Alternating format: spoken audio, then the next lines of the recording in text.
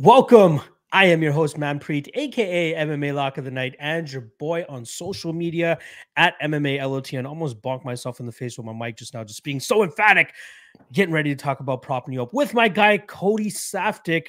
You guys can follow him at CJ Saftik on Twitter. And we are here propping you up for UFC Vegas 59. We got a big light heavyweight fight in the main event between Jamal Hill and Thiago Santos. This will truly tell us if Jamal Hill has what it takes to go out there and be in title contention, because beating a guy like Thiago Santos will likely get him just that. But before we get into anything, apparently I was in the dark about this, Cody, but apparently you're about to be a father. Is that correct? Or yeah, that's right. That's right. Baby on the way, late September. So it's like, yeah, not far away. But congratulations, my friend. I had no idea about that. Didn't hear about it, but happy that my guy Papa Chuck brought it up in the comment section here. Very happy to hear that. Congratulations to you and your wife, and can't wait to see a little Cody or Codette running around. Do you guys know the gender yet, or what? Yeah, I think she wants to keep that a secret till it's born. That's fine. That's fine. Yeah, no, I mean, listen, I'm not really want to talk about like my private life online and stuff like that. So it's not as if I was like, oh, check it out, I got a baby on the way. But yeah, I mean, listen, you're getting older and doing the show for a long time and starting to reap the benefits a little bit, and it's time to like progress in like other avenues more than just career. So yeah, getting married, having a kid, getting a house, and just trying to do like that adult life stuff. But all that stuff mostly made possible if you can hit some killer fucking picks. So of course, always happy to be joined. And I'm honestly going to keep things short today because I want to do a PFL preview after this, and I know we're running late a little bit. But yeah, between both of them, hopefully this could be a nice, fun, profitable weekend. Absolutely. And I'll just quickly say this just as a quick recap of last week. Fuck Dontel Mays, right? Like, are we on that? Are we all on that train? Is that what's happening here? Dude, did you see how close we were? We were going to absolutely blow the titties off the place. And then, Dante Mays unfortunately came in with a very poor game plan and fight in poor form. And that's kind of one thing you got to expect when you're picking guys that are a little bit lower level. Like, at least when it's a higher echelon talent, maybe they're going to go for it. I knew it was two bum heavyweights. I did it to myself. I have no one to blame. But if I did have someone to blame, it'd be Dante Mays. God damn it. So what can you do? Exactly. All right, let's just quickly go over the club props from last week so we can start on this UFC Vegas 59 card. So we had the UFC 277 debutante wins. And unfortunately, the aforementioned Dontel Mays blows the spot here, and he actually allows Abdel Wahab to cash the one debutante win there at plus 104. Obviously, you'd be getting much better numbers if you bet him straight up, but at least this prop gave you the opportunity to choose between those three guys without actually betting specifically one of those three guys. So shout out to anybody that cashed that one at plus 104. Fight of the night. Odds makers were on the ball here with Brandon Moreno and Kai Car-France at plus 600.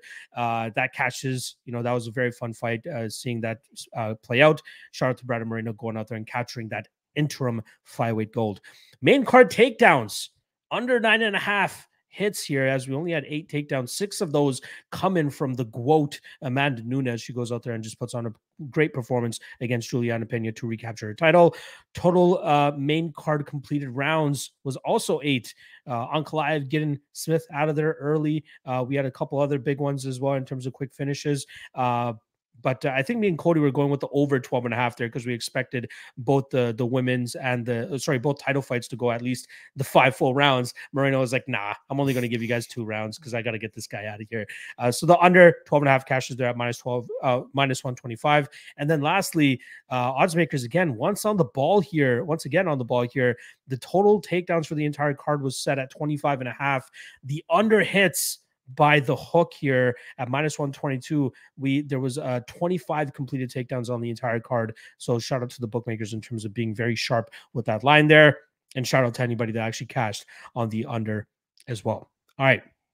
Let's not waste any more time here, Cody. Let's get right into the breakdowns for this show. The first fight that we got coming up on this UFC Vegas 59 card has us starting off in the women's bantamweight division. We're going to be looking at Mayra Bueno Silva and Stephanie Egger going up against one another. This is one of those fights that we saw the line movement really come into play, right? We saw Stephanie Egger initially open up around that plus 130 mark. A lot of money coming in on her over the last couple of days. Now she's actually the minus 125 favorite. Plus 105 is actually the return on Mayra Bueno Silva. Now, I got in on Stephanie Egger around that minus 113 mark. Missed out on the plus money, but was still happy to take a little bit of that favorite money here on Egger, as I believe, she'll showcase the much better all-around game. Mayra Bueno Silva, she's a little bit lackadaisical in terms of her output and her ability to put volume out there, but she can kind of back that up with the amount of power she's able to hit her opponents with, as we saw in that Yanan Wu fight, where she was able to drop her on numerous occasions and really make that fight look like, she was, well, I don't think she looked a minus 500, which she was in that fight. It was a little bit closer than it should have been, but it was those big moments that truly set her apart from Yanan Wu in that fight. She does have some decent jiu-jitsu off her back. We saw her snatch up a couple of submissions there in a couple of UFC fights. The Mara Romero Barella fight is the one that comes to mind there. But I think she's going to be out grappled here by Stephanie Egger, who, solid judo background. We've seen her get opponents to the ground and have tremendous success from on top. She has crushing top power as well, which I think is going to be very important for her here. And as long as she doesn't get caught in one of those submission opportunities for Mayra Bueno, I do think that we'll see Egger, either grind this out from on top, or I could absolutely see a world where she's able to posture up and start raining down big shots, similar to what she was able to do against Shanna Young. But Shanna Young, Mayra Bueno Silva, completely different worlds in terms of skill level. So it's going to take a little bit of courage and legit confidence from the Egger side to be able to get that finish. But at plus 800 for the TKO, I know she's going to have that ground dominance. I know she's going to be able to get this down with relative ease.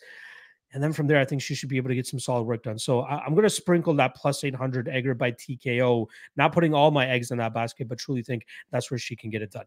What do you think about this one, Cody? Yeah, take the plus 250 Mayra Bueno Silva by decision. Again, this is not something I'm super confident in, but I would go the other side on it. You got striker versus grappler. I think we all know that Egger's the better grappler. She's a prolific judoka, European level, black belt now. Yeah, she gets into the clinch and she's able to toss her on the ground. She'll definitely have some success with her top game. Big, strong, physical. If she does not get this fight to the ground, her striking's a liability. It's very robotic. It's very stiff. It's not very comfortable. You mentioned with Mayra Bueno Silva, sometimes she's very lackadaisical with her output. I think she's got fine output. The times that she doesn't put up numbers is when she's either taking on a wrestler or she's taking on an evasive opponent. When you look at her in the Minot-Fiorot fight, Fiorot moves very laterally, very well. She's kind of like a Holly Holm or a Kayla Chukagian. She's very evasive. Montana De La Rosa took her down 3 times, and Marina Moroz took her down twice. But even in the Moroz fight, she landed 88 significant strikes. She put up she put up decent numbers against Yan Wanu or Yu Wenan. She's got like that classic, shoot to box style, flat-footed, plods forward, throws bombs. Technical fighters will be able to move to the outside and have their way with her. But someone like Stephanie Egger, I think, will get probably defeated in a striking battle. So it's up to her to get the clinch going. And my only problem is against Shayna Young and Jessie Jestros Clark. Both of them initiated the clinch and then hung out way too long in that position. Whereas if you get an opponent that just pushes you away, bullies you around, and lands those bigger, more eye-appealing shots, could go her favor. So yeah, listen, I normally take the grappler in these striker versus grappler situations. I just got a feeling that Marina Bueno Silva has actually fought much better level of competition, is actually BJJ black belt as well. It's decent enough off her back. Even if she gets taken down early, she will survive in that position, but she's got to work her way back up and outland her. That's kind of what I'm leaning towards. So give me the by decision 250 for Silva. I like it. There we go. We already sorry, plus 250, I think you're saying. But yeah. Already dissension in the first fight of the night. I love it to see that as well. All right, let's move on to the next fight here. We got another women's fight. We got a strawweight bout between Corey McKenna and Miranda Granger in terms of odds. We're currently looking at minus 210 now on Corey McKenna, plus 180 the return on Miranda Granger. McKenna was closer to that minus 230, minus 240 range earlier in the week. Money coming in on Miranda Granger because I think everybody that lost money on Corey McKenna last time around when she decided to, not really pursue a grapple heavy approach against Elise Reed, they're trying to get that money back here on the Miranda Granger side. Now, I'll say this. Going into that McKenna and Reed fight, I think people were over-exaggerating how good she is with her wrestling, right? She has solid grappling, but I think people are thinking that, she's out there with Team Alpha Male. She's going to have this phenomenal wrestling, working with Sarah McMahon, all that's going to help her out. but like I wasn't truly impressed with her top pressure and her ability to hold opponents down. And even though I predicted McKenna to win that night, the whole week I was kind of banging the drum, being like, hey, you know, there could be value on Reed in this spot. She's clearly the better striker. She'll be able to land the better shots in those exchanges, and that's what ended up happening. She did get taken down 3 times, but she managed to get back to her feet all 3 times and then get back to work with her striking, which she obviously had that clear advantage in. So shout out to anybody that got in on the Elise Reed side there. Now, in terms of this matchup, very interesting matchup in terms of their metrics, right? You got 5'7" Miranda Granger, who's going to have a 4-inch height advantage on Corey McKenna, but it doesn't stop there. She's also going to have a 10-inch reach advantage on her. So very much looking forward to seeing how Miranda Granger looks to use that range and that size to her advantage to try to keep Corey McKenna on the outside. Because I could absolutely see a scenario where Miranda just sticks and moves, uses her kicks from the outside and just try to keep Corey McKenna at bay. But even in the grappling, like I wonder how much McKenna is actually going to have success in terms of dragging her to the ground and having ultimate success in those scenarios, right? Is she going to be able to grind her to the mat and have prolonged periods of grappling success similar to what Ashley Yoder was able to? But the difference is I think Yoder has better BJJ than Corey McKenna, which is why she was able to kind of stifle her and keep her in those positions, hold her back for as long as she did as well. I don't know if Corey McKenna can do that. The only thing that's ultimately keeping me off the Miranda Granger side is the fact that she just gave birth, right? She just had a kid, and Cody's always going to see his wife go through this over the next couple months. You'll see how she's going to have to be able to get back into her fitness ways, right? How are you going to do that as a fighter? Like, we don't have a whole lot of examples of active fighters going out there, having a kid and trying to come back and compete at the highest level, right? We have Mackenzie Dern, we have Miesha Tate, Juliana Pena. Pena, right? She did capture the title, but like her first couple of fights back were a little bit rough, right? She just beat Nico Montano. She lost to Jermaine Durandamy. Those were their first 2 fights after coming back. Miesha Tate not looking the greatest either, coming back from her giving birth to a child as well. So ultimately, that is the reason I'm going to be staying off the Miranda Granger side here. The spot that I'd say in terms of a prop to be looking at would probably be the overs. I'd be surprised if there's a finish in this spot. -300 is the over 2.5. Obvious chalk. Fight goes to decision, -255. But you want to put a tinfoil hat kind of thing on. Miranda Granger by submission is currently sitting at +1600. If McKenna does get the takedowns, I think Granger could be gangly enough to throw up submissions and possibly catch her in something here. I'm not fully sold on it. Again, huge pregnancy narrative going into this, but I do like the overs. Like if I goes to decision. Prediction, I'll go with McKenna by decision. What about yourself?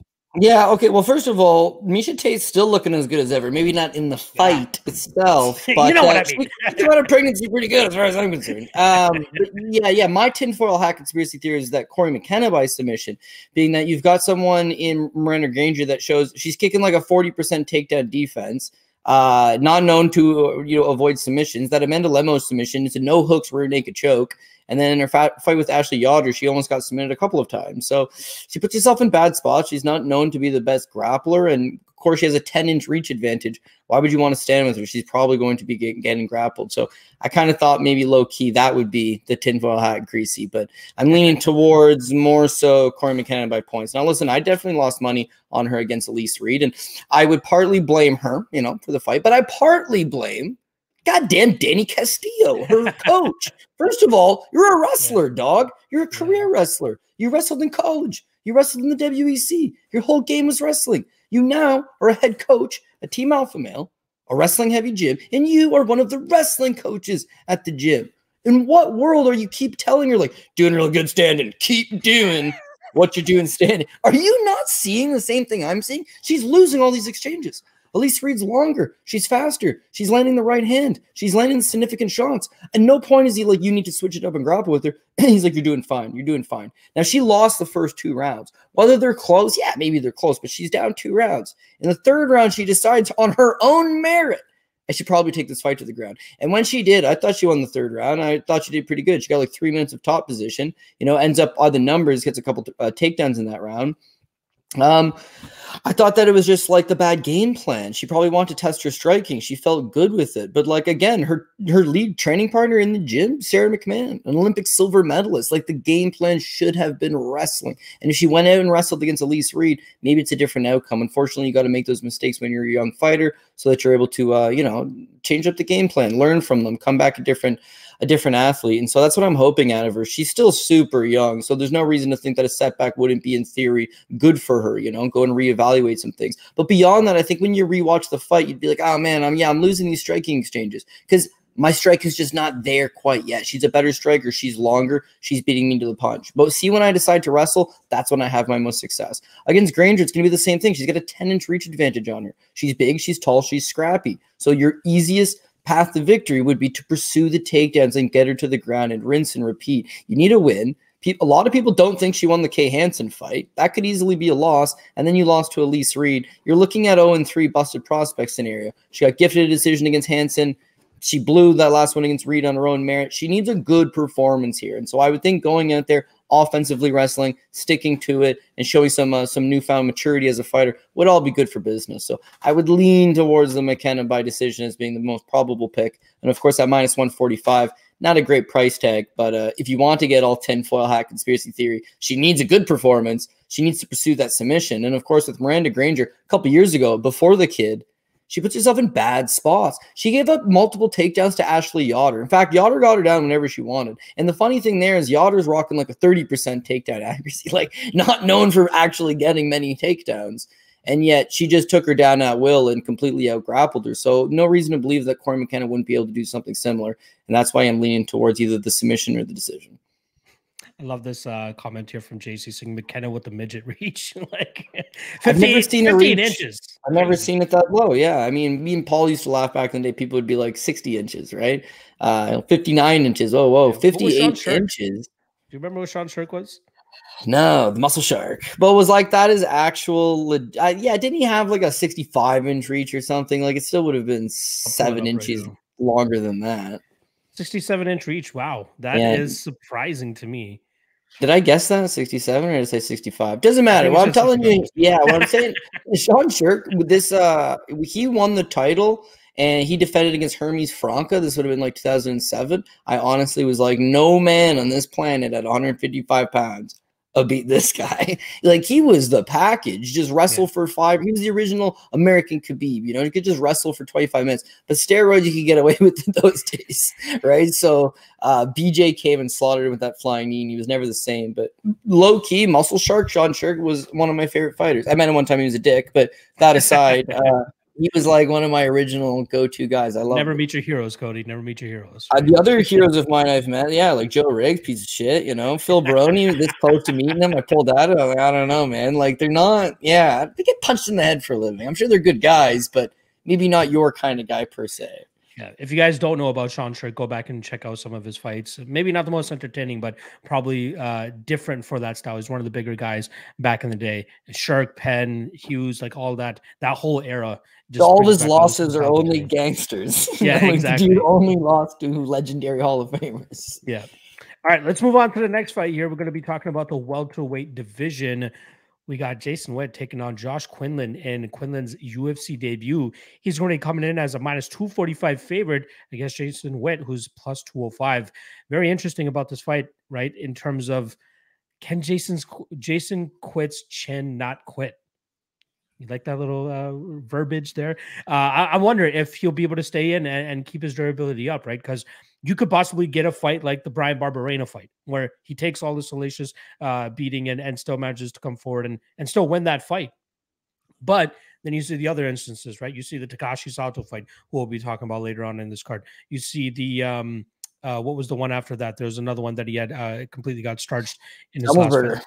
Samuelsberger completely starches him, gets him out of there as well, right? So we know that's always in play, right? Either Jason Witt will go out there and out-grapple you, or he'll, have some grappling success and then eventually get chin checked and get put out there. Quinlan, 5-0 guy, seems to be the complete package in terms of, having knockout power as well as having some solid BJJ so that he can be safe enough on the ground should fights get taken to that spot. Not to mention solid cardio as well. But that's where the train stops, right? That's where things get questionable, considering that after he got that 47-second knockout on the Contender Series, my man popped for the juice. My man popped for those Mexican supplements.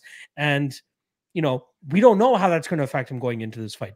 He's already fighting out of one fight team, which I'm surprised still exists to begin with. I know Vanderlei Silva was nowhere near that gym nowadays. I know he's chilling down there in Brazil. But yeah, it's the possibility of Quinlan and having a little bit of a decline because of the PED use that he had in the past weighs in my head, because if even a little bit of that power is gone, you know, Jason Witt could have some success here with those takedowns and just grind on him from on top. He is a big dude for 170 pounds. He's a very strong dude for 170 pounds. But it's so hard to trust that goddamn chin. I feel like, you know, Quinlan will still be able to find that chin, put him down and put him out, but we just have to be a little bit more open-minded. Sometimes it's not as easy as this guy's just going to go out there and knock him out. Sometimes it's not going to be as easy as Mays has just got to stay on the outside, touched up Hamdi, and then he should be able to beat him later in this fight. It doesn't work out like that all the time, right? And this is a perfect example where Jason Witt, if he does survive those striking onslaughts, things could get rough. Things could get a little bit rough for Quinlan here. So I'm not big on the money line here, but I do like the KO prop at +110. I think that would be the best way to play Quinlan here. I'm not counting out a possible club and sub situation as well. His submission prop currently sits at +500. He has a couple submission victories on his record as well, and I could see a club and sub situation. His inside the distance line currently sits at -125. That might be the better way to go, so you don't get burnt, you know, with your hand in the cookie jar trying to take that +110 on the KO line. But I think Quinlan eventually finds that chin, puts him down, and either snatches up the neck or gets him out of there. So give me Quinlan inside the distance -125. What are you thinking here? Do you think, sorry, I want to pose a question to you. What do you think the USADA suspension will do to him here? Do you think it will detract from his performance, or do you think he'll just come out there and still look like the killer that he looked like in his 5 previous professional fights?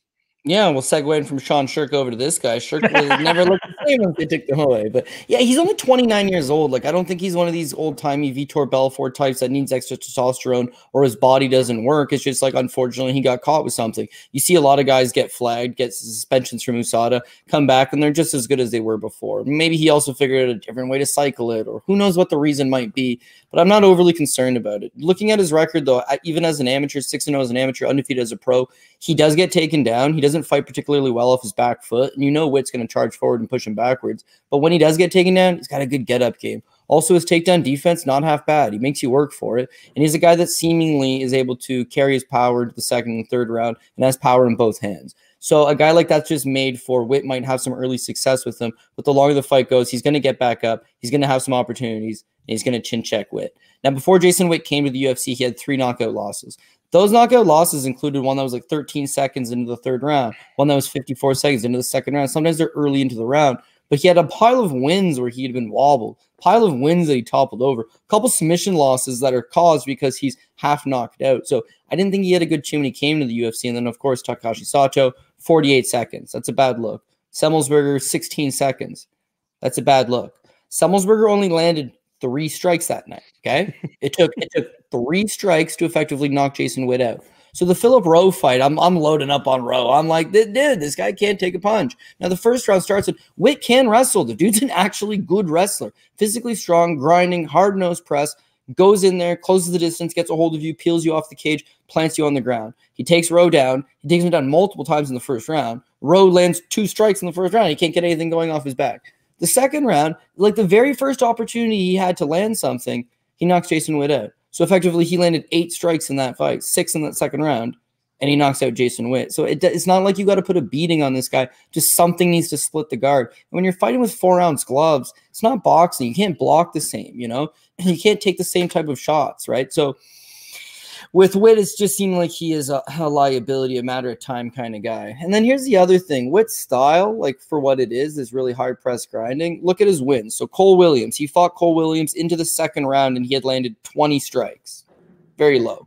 His win over Brian Barberena, he landed 35 significant strikes. Even though he had 8 takedowns, even though the fight went the distance, he had landed 35 significant strikes. And then that Rowe fight, dude, the fight went 7.5 minutes, and he landed 8 strikes, 4 takedowns, 8 strike. He's not ground and pounding you. Unless you're bum-ass Cole Williams, he's not submitting you. He's just looking to take you down and maybe hold some position. And these guys, they're pushing their way up. They're creating space. They're standing, and they're cracking them. When they're cracking them, he's not taking them. So Quinlan seems to have sufficient firepower, a good enough get-up game, and good enough takedown defense to create those opportunities that I would have to ride that him by TKO line. I like it. I like it. I hope he can find that chin, because if he does, he will be able to get him out of there. All right, let's move on to the next fight here. We're going to be talking about another welterweight belt. This is going to be the welterweight debut of Brian Battle, former Ultimate Fighter winner. He's going to be taking on Takashi Sato. In terms of odds, we got chalk on the Brian Battle side, as he's approaching minus 300 at this point. Plus 240, plus 250 is a return on Takashi Sato. I'm a big Brian Battle fan, man. I love his style. The guy is all volume, all output, all action pretty much, and he has a really good all-around game. He doesn't come from one of these big gyms that a lot of people kind of, puff their chests about. If I'm not mistaken, he's out of North Carolina, but he's got to be the best guy in the gym at that time. And I'm assuming at a certain point, he's going to have to make a change and bring in some better sparring partners. But at this point in time, the level of competition he's going to be fighting, I think he's completely fine where he's at. The last fight against Trishan Gore, we saw him go out there and double the output of Trishan Gore, pretty much beating him to the punch every single time. And he may not have a lot on his strikes, but he has a great all-around game, which makes you think about, is he going to strike with me? Is he going to clinch with me? Or is he going to look to grapple me? I think that we're going to see him put on a solid display here against Takashi Sato. I think at a certain point, he'll be able to drag this fight to the ground, maybe look into the second round, maybe halfway, maybe that over 1.5 round mark where he's able to get him to the ground, work him there, and then eventually open up a submission opportunity. I'm liking Brian Battle by submission, which is, anywhere around plus 275 and plus 350, depending on the bookie that you're looking at.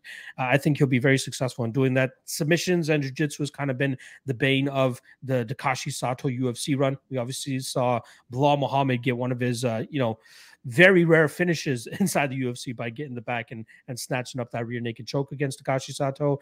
And then even on the 2 fights ago with Miguel Baeza, Baeza strikes with him for the first round, eventually grapples in the second, submission opportunity opens itself up, and we see him snatch the neck. Now, I get it. Gunnar Nelson was minus 200 submission that night against him and could not get the submission. Maybe Takashi was like, okay, this guy's, that's all Gunnar Nelson really had in that fight was, I got to take this fight to the ground, get this guy's back, and try to choke him out. So Takashi kind of knew what to be expecting there. Here with Brian Battle, he's going to be getting the full package. He's going to be getting striking. He's going to have to get worked in the striking run before he eventually gets taken down and then eventually finishes him with the choke there. So I'm not of the belief that just because Gunnar Nelson wasn't able to submit this guy, that Brian Battle won't be able to. Every fight is different, right? Miguel Baeza submitted this guy, and I think it was plus 1,200 for him to get a submission that night, which I was able to cash on because I saw that flaw in Takashi Sato's game. I see the flaw here as well, and I think Brian Battle will look great on the scales tomorrow morning, as he's a guy that could definitely have used a little bit more of a weight cut, even at 185 pounds. I think he'll look tremendous, and then he'll go out there and replicate that physique by having a great performance, just as good as what his physique looks like nowadays.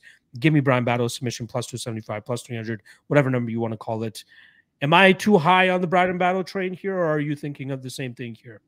Yeah, I think he wins, especially if he makes a good weight cut down to 170, probably a better weight class for him. But I'm not really necessarily feeling the submission prop because I think, again, it looks easy. Oh, man, Takashi Sato can't grapple. And I'm one of the suckers that bet Gunnar Nelson by submission, thinking easy money. And for the record, we spent 8 minutes and 9 seconds on the dude's back, and we didn't even come close. But I do think part of that was Gunnar Nelson not going for it. But part of it's Takashi Sato, he defended it pretty well. And the thing with Brian Battle is that his offensive wrestling is not all that good. That's my biggest issue. Defensive wrestling, very solid. He's good at either getting taken down, getting back up. As an amateur, he's got wins over Impa Sanganai and Cody Brundridge. On the Ultimate Fighter show, he beat Andre Petrosky, who's like a physical specimen. The guy is a good counter wrestler. His offensive wrestling, though, is not that good. You see him in the UFC, he has completed a couple of takedowns. He took down Gilbert Urbina one time, although he gave up 2 takedowns in that spot. More or less, I would say wrestling advantage towards Gilbert Urbina.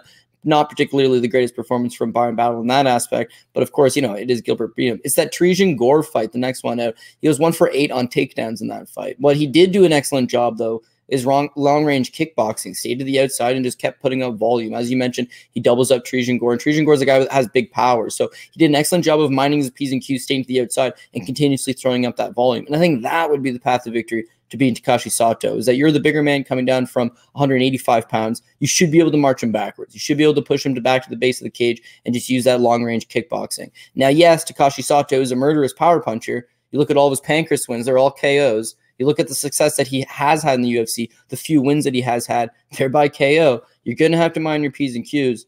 But outside of Brian Battle's very first amateur fight 5 years ago, he's shown an excellent chin. He's got some good durability. I think he did a good job of taking Gore's best shots, mining his P's and Q's, staying to the outside and just putting up that volume. And that's where I think he wins this fight. He's capable of throwing up over 100 significant strikes. And Takashi Sato is a guy that just waits entirely too long. And then last but not least, Sato waits way too long. He's too patient with his hands. But part of that is because he knows he's going to get taken down, so he's hesitant to let it go. Even though Brian Battle's offensive wrestling isn't great, if he just keeps him honest with it and threatens it a little bit, it's going to cause Sato to shut down again, and Battle should be able to pick up a points decision. But I don't think you're crazy with a submission win, right? I don't think it's so that clear cut that's like, oh, Brian Battle's got good jiu-jitsu and Takashi Sato's got bad jiu-jitsu. If this fight hits the ground, it's over. It's like, I think getting the fight to the ground will probably be a little bit tougher than some people expect it to. But regardless, I'm on the same side as you. I think Battle gets the job done. I like it. I'm hoping to catch that submission prop, but even taking, I got in early. I know it's a little bit chalk on his money line, but I got in at minus 230 earlier this week. I think he's a damn good spot. I think there's going to be some landmines on this card, but I think he's one of the safer spots on this card, given his style of fighting. All right, let's move on to the next fight here. We're going to be going on to our fifth fight here, and this is a fight between T-Rex, Terrence McKinney, and Ghost Pepper, Eric Gonzalez. In terms of odds, we're looking at minus 850. I'm seeing a little bit of action coming in on Eric Gonzalez because I did see Terrence McKinney closer to minus 1,000 earlier in the week, but let's say minus 850 for the sake of this podcast for Terrence McKinney, plus 600 the return on Ghost Pepper. It's crazy to see that much love for a guy that has like 3 minutes of gas, right? But like, that's how he fights. 13 out of 15 fights have not seen the second round. 14 out of those 15 fights finished under 1.5 rounds. Like, Terrence McKinney is all action right from the jump. You can wiki cap the dude and figure that out. But obviously watching his fights, you can see him go out there and do that as well. He has a solid grappling and wrestling background, which he uses at times. Like, he obviously used it against Farcium and got him out of there relatively quickly.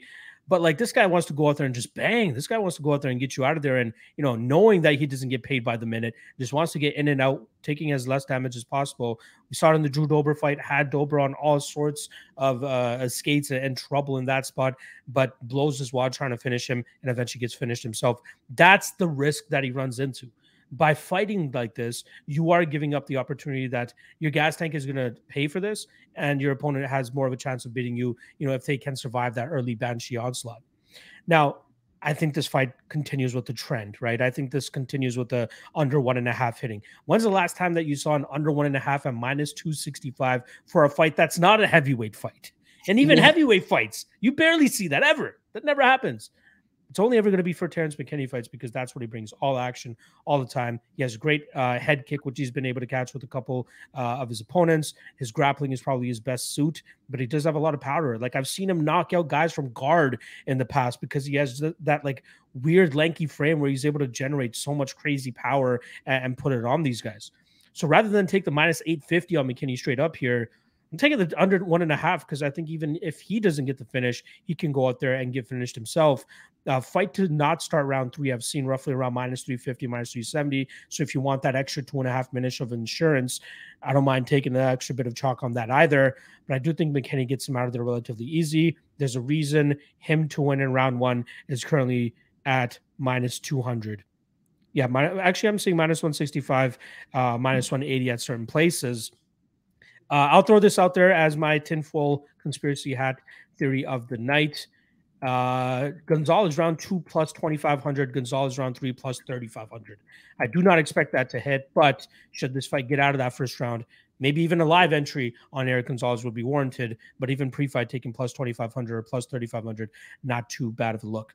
Cloudbet does have a prop for this matchup, and it is based on Terrence McKinney. Will this fight last longer than 3 minutes and 17 seconds, which is the longest fight that Terrence McKinney has had since joining the UFC? Yes is plus 104. No is minus 102.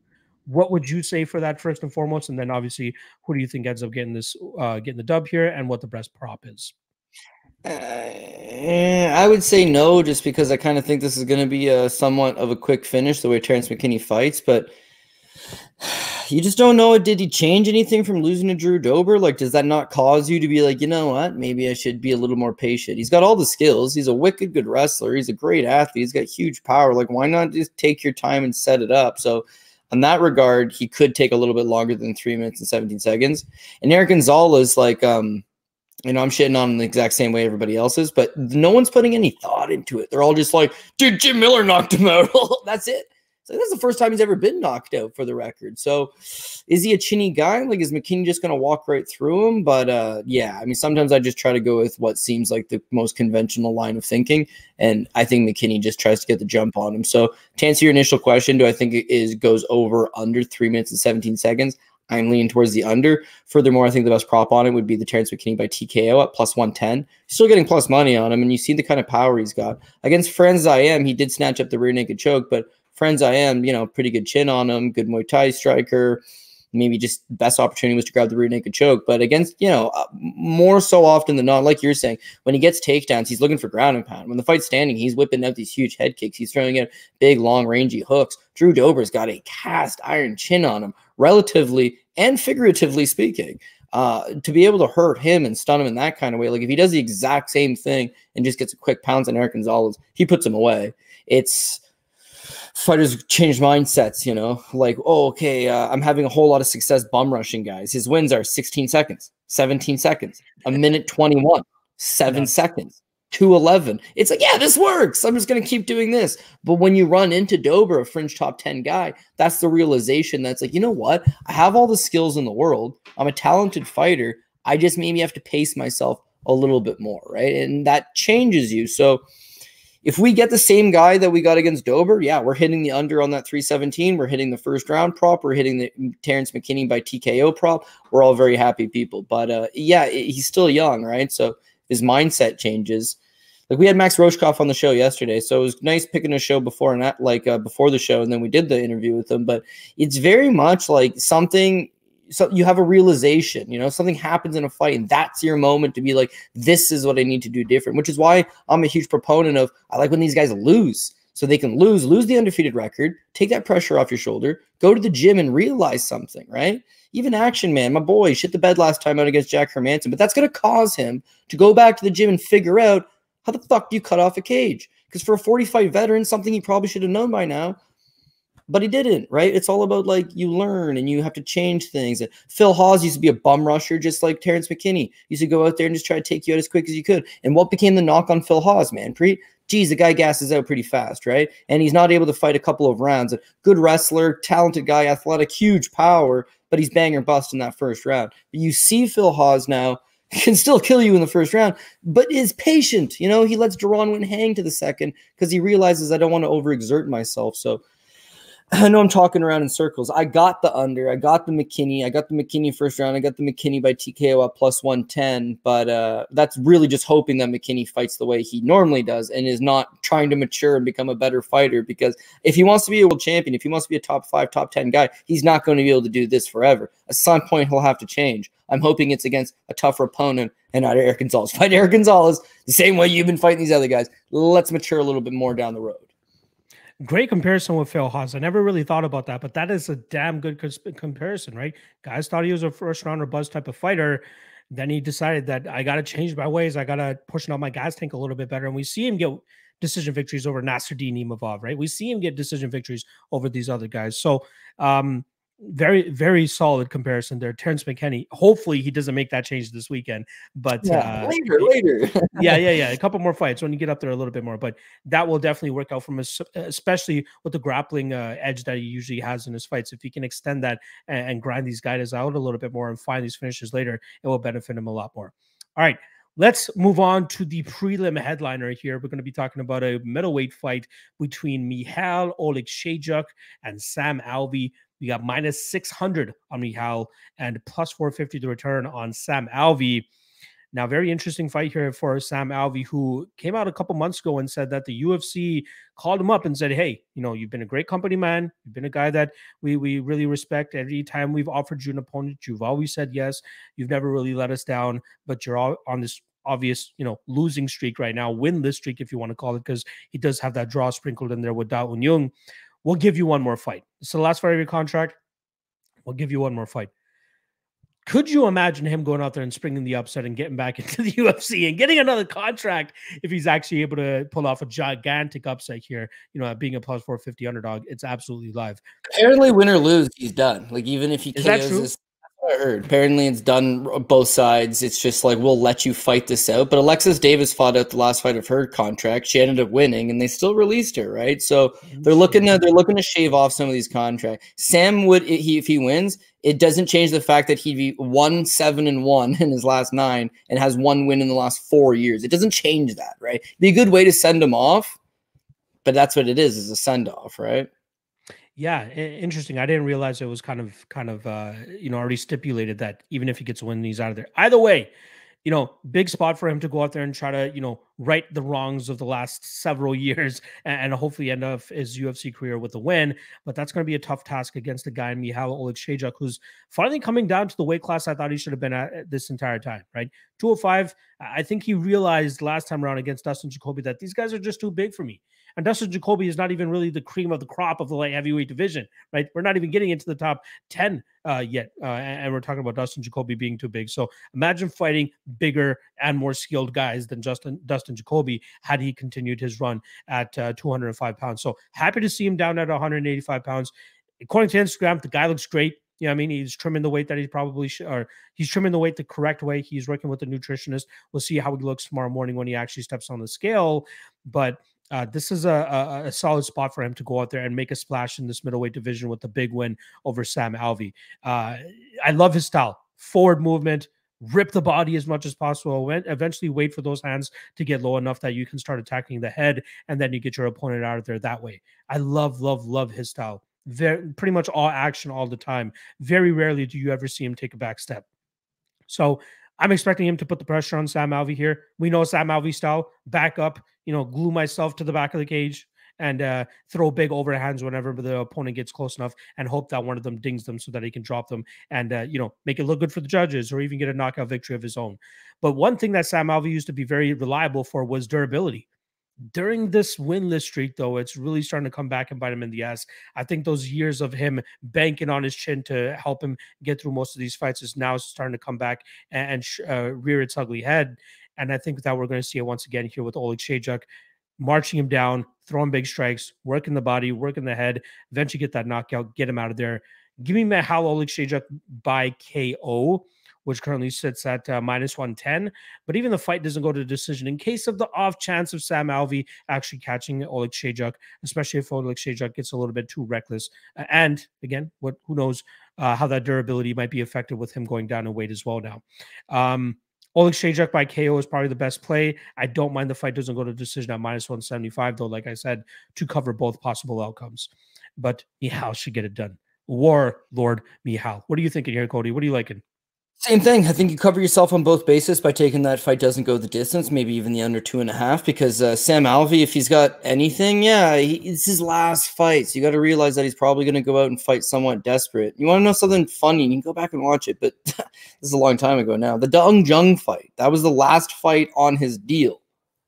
And he's done after that. That's the last fight. So he goes out and he was very adamant pre-fight, like, I'm just going to go and throw down because I've got nothing to lose. My contract's on the line. At this point, he was on a losing streak. He was on a 3-fight losing. Dude, he's on a 4-fight losing streak. He's on a 4-fight losing streak and the last fight of his deal. So he knows he's done.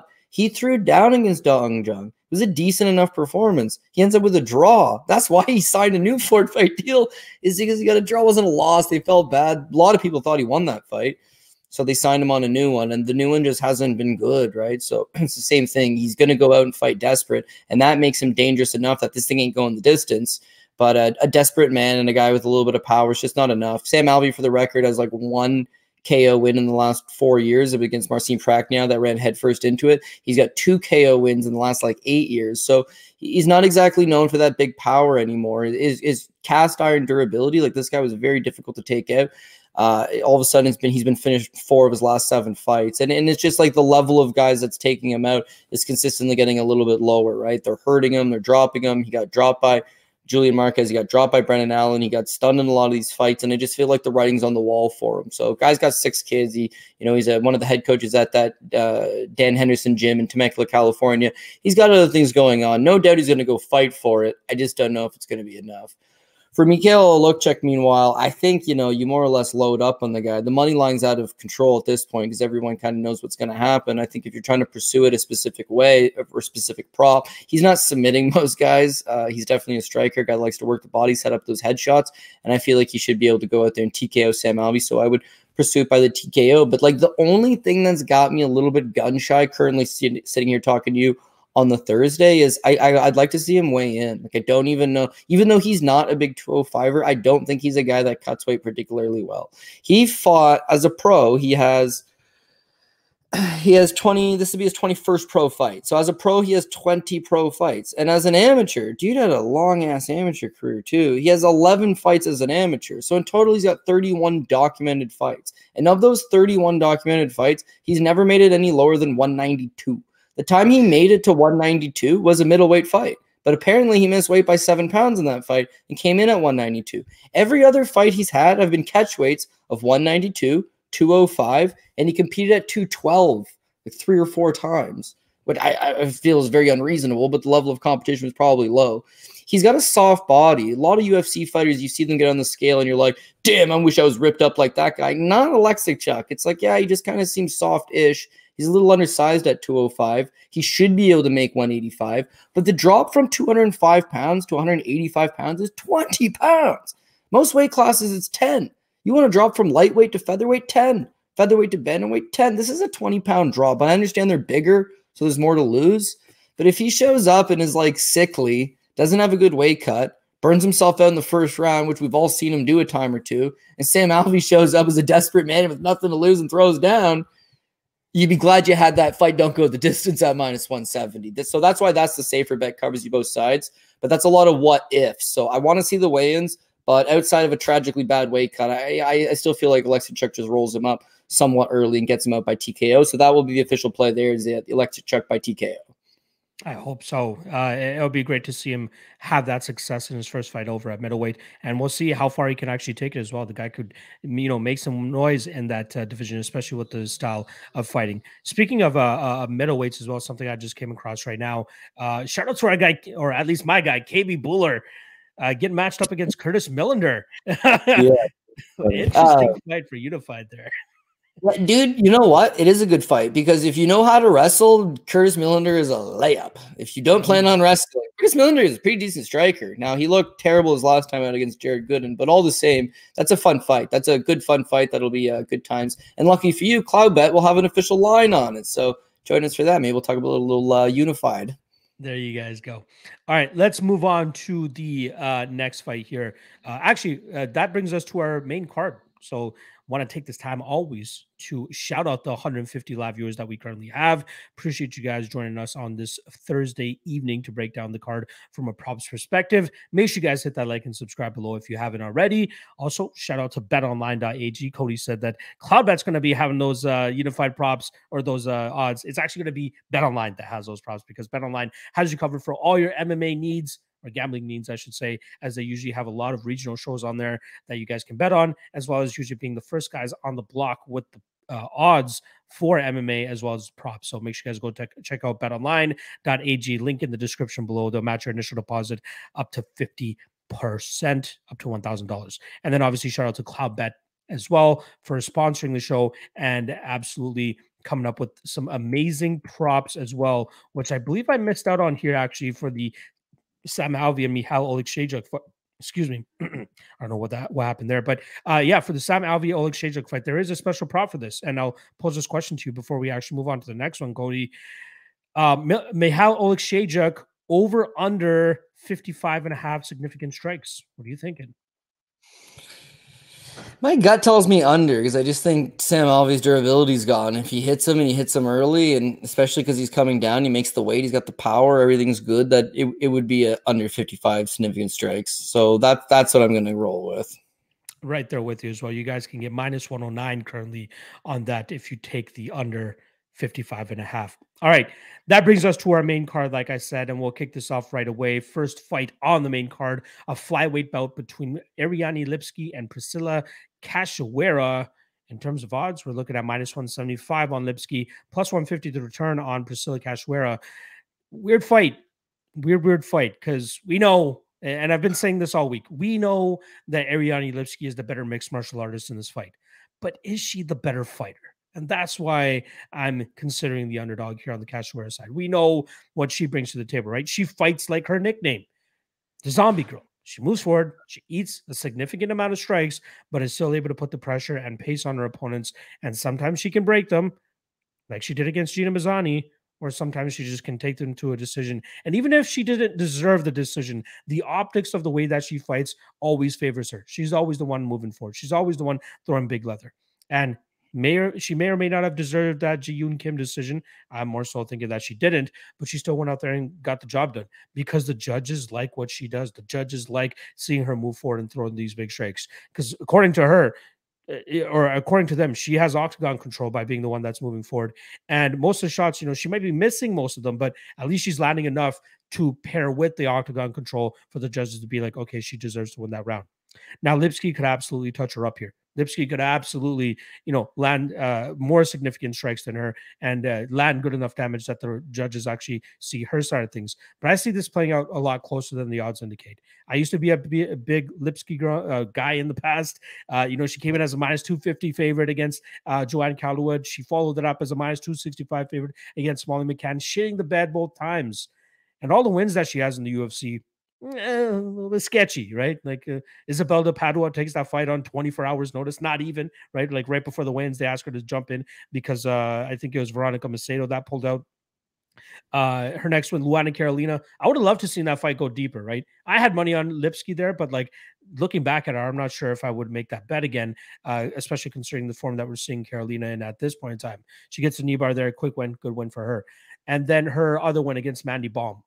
We know Mandy Baum is really not the greatest either, right? Especially after the performance she put up against Victoria Leonardo last time around. So I am skeptical of the level of competition that Lipski can actually beat. I think Cachoeira is somewhere in between the fighters that Lipski has lost to and the fighters that she's beaten, but I think it's more so on the side of the fighters that she's lost to. I think Cachoeira can put on a decent enough performance here, keep moving forward, putting on the pressure on Lipski and getting the judge's decision here. We're currently seeing Cachoeira by decision sitting at +300. Sign me up for that. I've already bet the money line here at +150. I think she's a solid underdog spot here. What are you thinking for this women's flyweight fight? Yeah, no, I simped out on this one. Decided to go the you other goddamn way. simp, Cody. How Listen, dare I know you? like a busted prospect. Like I get that she came to the UFC. She certainly has not lived up to anything resembling expectations. So like, yeah, like I hear it 100%. But yeah, you got to think, you know what? Maybe there was something back in the day when she first came to the UFC. I mean, she shows her pre-UFC wins. Shai Lagaff, UFC veteran, Diana Belbita, currently in the UFC. Mariana Moraes is in the PFL tournament, and Silva Gomez Juarez is currently in the UFC and doing quite well for herself. So she actually beat a good level of competition before getting there. When she fought Joanne Calderwood's like a perennial top fighter in the division. She was a top 10, top 5 girl for a very long time and kind of got on that cusp of a title shot. She's like a 2.5 to 1 favorite over Joanne Calderwood, and she's 24 years old. It's a big task. So she loses to her. She lost to Molly McCann, who, by the way, isn't terrible herself. She's just still so young. Shevchenko outgrapples her. Antonina, bad sign. Montana De La Rosa outgrapples her. Bad sign. Now at this point, she's busted prospect. But she's still only, for the record, 27 years old. But you're right. She's not fighting quite well. Her Muay Thai doesn't look as effective. Her takedown defense is non-existent. Everybody has every reason to write her off, myself included. She doesn't look all that good. But then she makes the good mental decision here. I need to change camps and give it one last go. So she moves to American Top Team. And then I know it's just one fight against a really low-level girl in Mandy Baum. So, like, how much can you realistically take away from that? She decisioned her. She dropped her twice. She controlled the pace from the outside. She just looked physically a much better shape. She looked a lot more focused. Her cardio looked good. She looked strong. And I'm hoping that at still 28 years old, she can still turn the corner. And being in an ultra good facility with one of the best women's team in the game, I think she's going to start to show some of those improvements and get more comfortable in there. When you talk about Priscilla Cachoeira, she's fun because she fights as an underdog and she will fight for your dollar. She's always coming forward. She's mixing it up. But like, facts are facts, and she's just not very good. Her wins are Shayna Dobson, Gina Mazzani, and Ji Yun Kim. What's interesting there is the Gina Mazzani fight, she's losing. She's losing quite handily in that first round until Gina Mazzani gasses out and she's able to take over. But it's not a clean win. In the Ji Yun Kim fight, like 16 media members, I think 14 of them scored it for Ji Yun Kim. I scored the fight for Ji Yun Kim. Ji Yun Kim outstruck her 170 to 104. Ji Yun Kim actually, by the numbers, outstruck her by a margin in all 3 rounds. But those elbows at the end of the third, oh man, pretty crazy. It was a good fight. It was a dog fight. Very fun. Again, this is a girl that will fight for your dollar. And if you can get plus money on her, not a bad call. But I thought she lost the Ji Yun Kim fight. She was losing the Gina Mazzani fight, which is very low level. And then the other win, Shayna Dobson. So the wins are very low level. She's a scrapper. She's willing to get in there and mix it up, sure. But I'm thinking someone will be there to expose her ever so slightly. Lipski, meanwhile, not a good wrestler, not a good grappler, but in comparison to Priscilla Cachoeira, she might be able to mix that in a little bit. I'm just hoping that she's just a lot more cleaner in technical standing. Priscilla Cachoeira will try to crash forward. This is the apex. It will be the small cage. There will be a lot of, fighting inside the clinch. But again, Lipski's got excellent Muay Thai. She's good in the clinch. She's got good elbows. She's got good knees. She needs to keep up that pace very high because we know Cachoeira is going to be throwing down. But I think at the end of it, they're going to end up gifting it towards Lipski. So Lipski by decision, I think plus 125 or 140. That's where I end up settling in. All right, dissension once again. I think we have a dissension pretty much on every women's MMA fight. Who was your pick again for the? We're on the same side for McKenna and Granger. Yeah. So we're on the same side there. But 2 out of the 3 women's MMA fights were like, no. Wow, we got one more to go. So let's see how that shakes out. We got one more ahead of us. We got to get the prop going. Yeah, exactly. All right, let's move on to the next fight here. We're going to be talking about Augusto Sakai going up against Sergey Spivak. In terms of odds, we're looking at chalk on the Spivak side. He's currently sitting at minus 280. Plus 235 is the return on Augusto Sakai. Sakai has his back against the wall here, right? He came into the UFC with a little bit of hype on him, right? He came into the UFC with a solid 15 and it was a 11-1 record, 11-1-1, I should say. The only loss being to former UFC fighter Czech Congo, and that was a split decision loss as well. Came into the UFC on a 2-fight winning streak, and that included that Dana White Contender Series when he was able to put together 4 solid wins over Chase Sherman, Andrei Arlovsky, Marcin Tybura, and Blagoy Ivanov, but then has run into some difficult times over his last 3 fights, losing via 5th round stop to Alistair Overeem back in September of 2020, getting knocked out literally at the last second of the first round against Jairzinho Rozenstruik, and then last time around at UFC 269 in December of 2021, gets knocked out by Tai Tuivasa 26 seconds into that second round. Now, this is a completely different matchup than those last 3 guys, right? Maybe we can say closer to what he faced in the last 3 rounds or the last 2 rounds of the Alistair Overeem fight, where Overeem, outstriking him in those first 2 rounds but then really relying on his takedowns, which he was successful with, getting Sakai to the ground over and over again, and then eventually finishing him in that 5th round. Jairzinho and Tai Tuivasa were not looking for that approach. They were looking to take his head off. They were able to take his head off. Sergey Spivak doesn't fight like that, right? Sergey is going to be looking to get him to the ground. Sergey lands over 3 takedowns per 15 minutes. And in my opinion, the jury is still out on Sakai's grappling totally, in my opinion, right? He stuffed 2 of 3 takedowns against Blagoy Ivanov, although one of those included that infamous cage grab in that 3rd round, because if Blagoy got that to the ground, he likely would have rode out that round. And then the Alistair Overeem fight, right? Couldn't stop takedowns there in that fight. But I'm chalking that up to just inexperience in 5-round fights. I think he very much struggled in terms of portioning out his cardio later in this fight. And then the Contender Series fight, where he stuffed 8 of 9 takedowns from his opponent that night. But that guy, God, was he a can. That guy was a can and a half and was absolutely gassed probably 2 or 3 minutes into that fight. So from legitimate guys, I'm not sure, or at least guys of Sergey Spivak's wrestling level, it's hard to tell how how Sakai will do. I think Spivak will be able to get him to the ground, but is he going to be working constantly enough to be able to get back to his feet and get back to where his advantage is, and that is striking. He's obviously going to have the striking advantage here. I just don't know if he hits hard enough to the point to give Sergey Spivak trouble, to make Spivak kind of turtle up the way that he did, like when he fought Tom Aspinall. I think more so we're going to see Spivak get the takedowns, grind him out. He could eventually get a TKO finish from on top, but he could take this the full 15 minutes as well. I'm gonna lean more so with the inside the distance here. Spivak inside the distance is currently -120. I think it's going to take him a little bit of time to establish that dominant position on top. But once he does, I think he's going to start raining down shots and get Sakai out of there. So, and lastly, on the flip side, Sakai by knockout probably his only way to win this fight. That currently sits at +500. I'm going Spivak by inside the distance at -120 though. What are you thinking here? Am I jerking off Spivak a little bit too much here, or do you think that's the guy can pull off the upset? Yeah, honestly, I'm going back and forth on this one. Like, I can make a good argument for both sides. I need an underdog. I want an underdog. I feel like this card's screaming for one of these greasy underdogs to come through. And similar to Dante May screwing me last week because it was a bum heavyweight fight, this one kind of has got those vibes to me. Yeah, it's striker versus grappler again. And if Sakai can keep the fight standing, one figures he has a striking advantage. It maybe doesn't knock Spivak out, but if he can stuff the takedowns and keep it up, he'd be good. Now, one thing we forget about Augusto Sakai for the most part is that fight versus Alistair Overeem is a 5-round fight. So if the fight ends after 3, Augusto Sakai wins it on 2 of the 3 judges' scorecards. He outstruck Alistair Overeem in all 3 of the first 3 rounds and then flat gassed out. But that changed him as a fighter. We talked about it earlier, the mentality of it. Once he gassed out to Alistair Overeem, he was like, I'm going to stop exerting myself. He's not the same guy anymore. Against Rosenstruck, he stared at him. He landed 3 strikes in the first 5 minutes. 4 minutes and 59 seconds as he got knocked out with 1 second left in the round. 3 strikes. He stared at him the whole time. But I give him a pass. It's Rosenstruck. Dude's got killer power. Now he gets a Tai Tuivasa fight. Gun shy. Stared there. Didn't land anything. But it's Tai Tuivasa. He's got some killer power. Spivak's not that good of a striker. So if he goes out there with the mentality of I need to pace myself, he's going to lose. But if he goes out there and finally just says, hey, I need to land some shots. I need to win 2 of these 3 rounds. I can back up. I'm a big 265-pound man.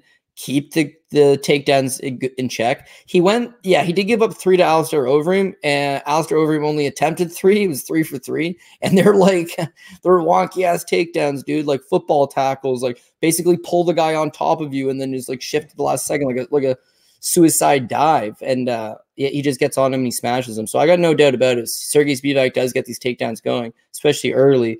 He's gonna maul him on the ground. It's just I could also see Sakai, like, what keeps bugging me that causes me to like hesitate, because otherwise I'm all Sergey Spivak. And then I keep watching back the Alexei Olenek fight where it's like Alexei Olenek is beating this man standing. He can't outstrike Alexei Olenek standing. He needs to rely on getting those takedowns. If they weren't there for him, he'd be in trouble. And of course, against a 45-year-old undersized guy like Olenek, then they should be available for there. But it's not that clean of a fight.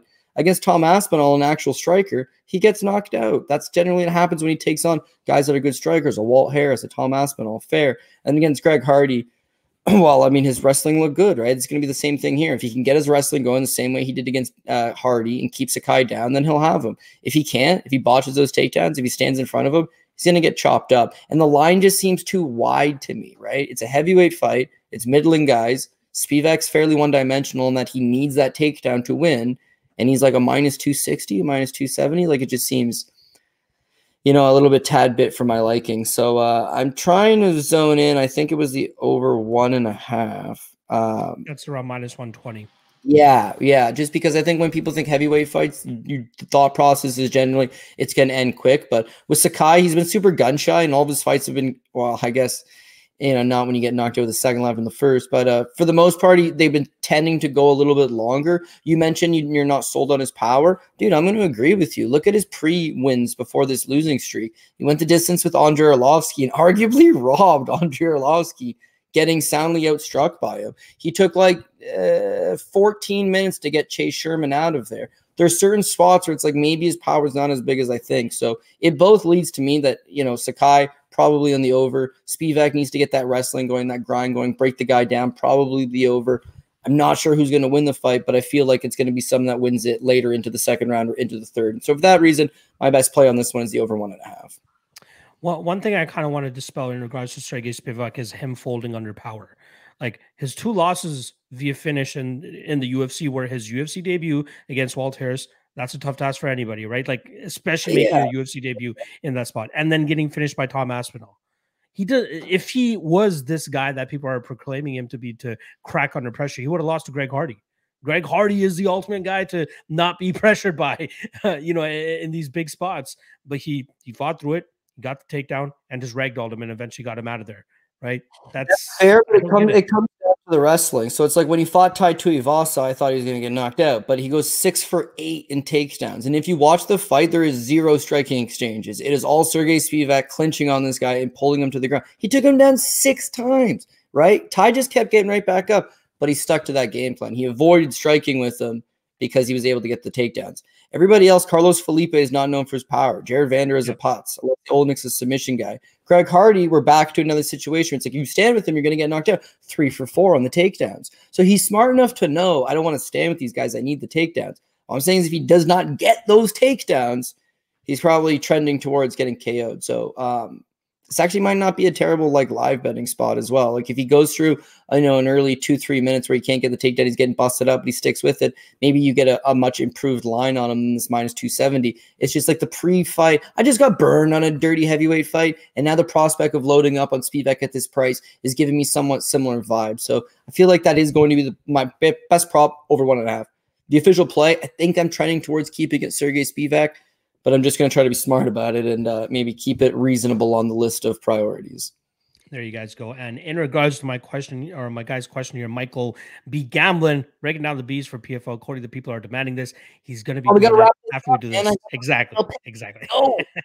As soon as we wrap this up, he'll be jumping on the breaking down the beats for you guys. So stay tuned for that. All right, let's move on to the next fight here. And it's going to be the first of 2 Ultimate Fighter finales. This one taking place in the women's flyweight division. We got Juliana Miller coming in at minus 125.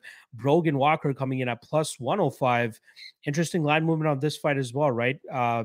It was Bet Online that actually opened up Juliana Miller at plus 140. Immediate action coming in, dropping her down to minus 130, and she's roughly stayed around that line here. And that is what I believe that it's going to end up being once these girls actually throw it down in the cage. Now, Juliana Miller has that relentless grappling style, right? But it's bitten her in the ass before. Most notably, the fight that she had before coming to the UFC against Claire Guthrie, where she's just landing takedowns, or actually trying to land takedowns while eating damage the entire time. And the judges actually score it for Claire, as she's the one being active with dishing out damage while being good enough defensively to not get taken down. We saw Juliana Miller obviously fix that in her next fight, which was on the Ultimate Fighter against Claire Guthrie, which was hilarious that they managed to get them to have that rematch so quickly. But we saw her more successful with the takedowns that night. We saw her be able to get this fight to the ground and, have ultimate success on top and get that solid decision victory over Claire Guthrie that night, or on that show. Then she follows up with that performance against Caitlin Neal, who at the time 5-4, not the greatest level of competition. Sure, she can get her down and get a Kimura on her and get her down and get it over with there. On the flip side for Brogan Walker, out of all the women that got onto the Ultimate Fighter this season, she's got to be the most experienced, right? Win over a Miranda Maverick back in July of 2018. She does have 2 losses to former UFC fighter Pearl Gonzalez, and obviously current fighter Erin Blanchfield. She did follow that up with a win over Emily King, where she's able to get the first round rear naked choke, and then she had some good performances on the Ultimate Fighter. But she is clearly the better striker in this matchup, right? Juliana Miller, she wants to go with the grappling. Brogan wants to keep this fight standing, and she wants to let her hands go. I think we see good enough takedown defense from Brogan Walker against decent competition to believe that she can keep this fight standing. And then as long as this fight's standing, she should be the one landing the better strikes. She throws with much more conviction than Miller. Miller, she's mainly just putting putting whatever together with her striking. It doesn't have much substance or much power behind it. The only goal behind throwing her strike is to close the distance so that she can eventually get the fights to the ground. And I think she's going to struggle to do that here when she's eating counters from the Brogan Walker side of things. So I don't agree that Brogan Walker should have been a minus 160 favorite on open here, but I do think she should be the slight favorite here, and I think she'll be able to box up Juliana Miller. I don't know if she'll be able to finish her. I think I'm going to go with a decision more than anything, but I think she'll be able to put together a much more body of work with her striking, stop the takedowns, or at least stop enough takedowns and get back to her feet so that she can get back to her striking. Brogan Walker by decision plus 130, over 2.5 is 425. So I'm not even going to bother mentioning that, but I'm going to go with Brogan Walker by decision. Well, what are you thinking here? Who takes the Ultimate Fighter for the women's flyweights this season? Yeah, I'm thinking I'll go the other side, Juliana Miller. I think I'm going to scoop up her by decision at plus 125, but she's only 2-1. She's still got a long way to go. I like what she brings to the table in terms of her tenacity. She's just always biting down. She's always coming forward. She's always letting her hands go. Is it sloppy? Is it a work in progress? Yeah, but she's definitely a fighter's fighter. We talk about a lot of these people that are not going to quit on themselves. They're going to keep coming forward. They're going to try to find a way. And to me, in many ways, that's her, right? So I was a fan of her work in Invicta. I thought on The Ultimate Fighter, she was probably, the best looking prospect for the women's in the house. And then culminating with this fight with Brogan Walker, it's going to be a tough fight, but I think she's going to be able to win based on that perseverance. Now, yeah, you make a great point. Brogan Walker is a better striker.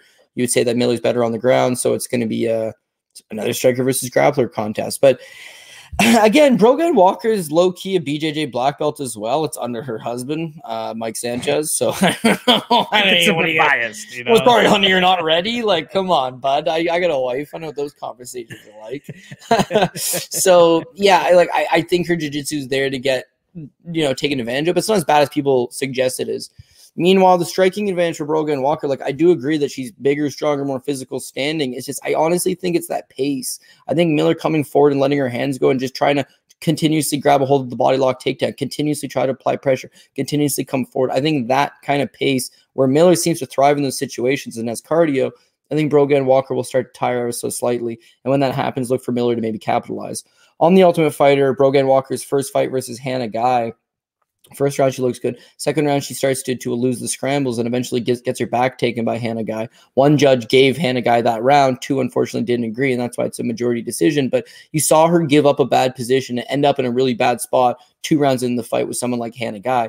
The way Miller fights, it's so erratic that these scrambles are going to occur and bad positions are going to occur. And I can't imagine what would happen if Miller got in the exact same positions that Hannah Guy got into. So I'm just hoping that ability to come forward and just let it all go will eventually pay dividends over time. Might be a good live betting situation because I expect Brogan Walker to be heavy, strong, physical early. I'm really hoping that the pace eventually breaks her down and gets to her. So the official pick for me will be a Miller by decision plus 125.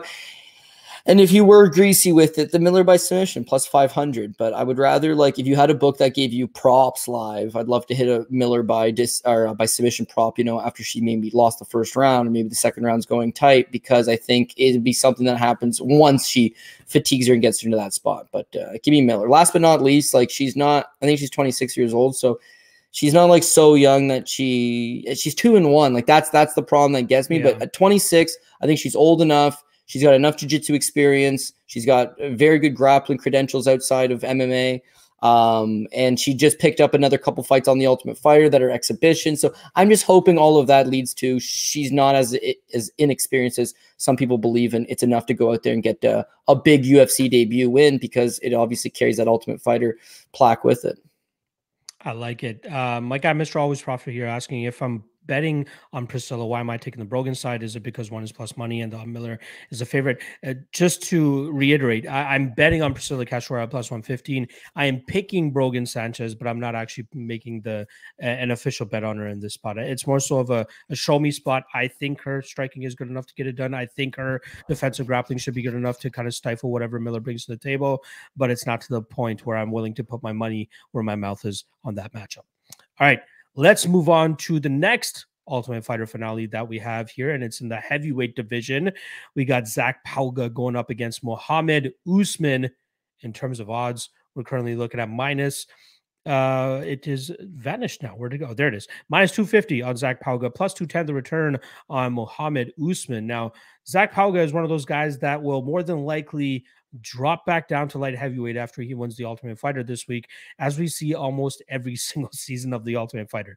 Guys don't mind fighting up a weight class, knowing that they're usually, their skill level will more than likely make up for that gap in weight between him and his opponents. And to this point, it's worked out for Zach Pauga. Heck, it doesn't suck that his main training partner is Curtis Blades, right? Like, he's sharing the training room with Curtis Blades on a regular basis. I remember when I had Cody Donovan on my show a couple months ago, he had made the trip down to Austin to go down to a famed BJ gym down there. I can't recall which one it was.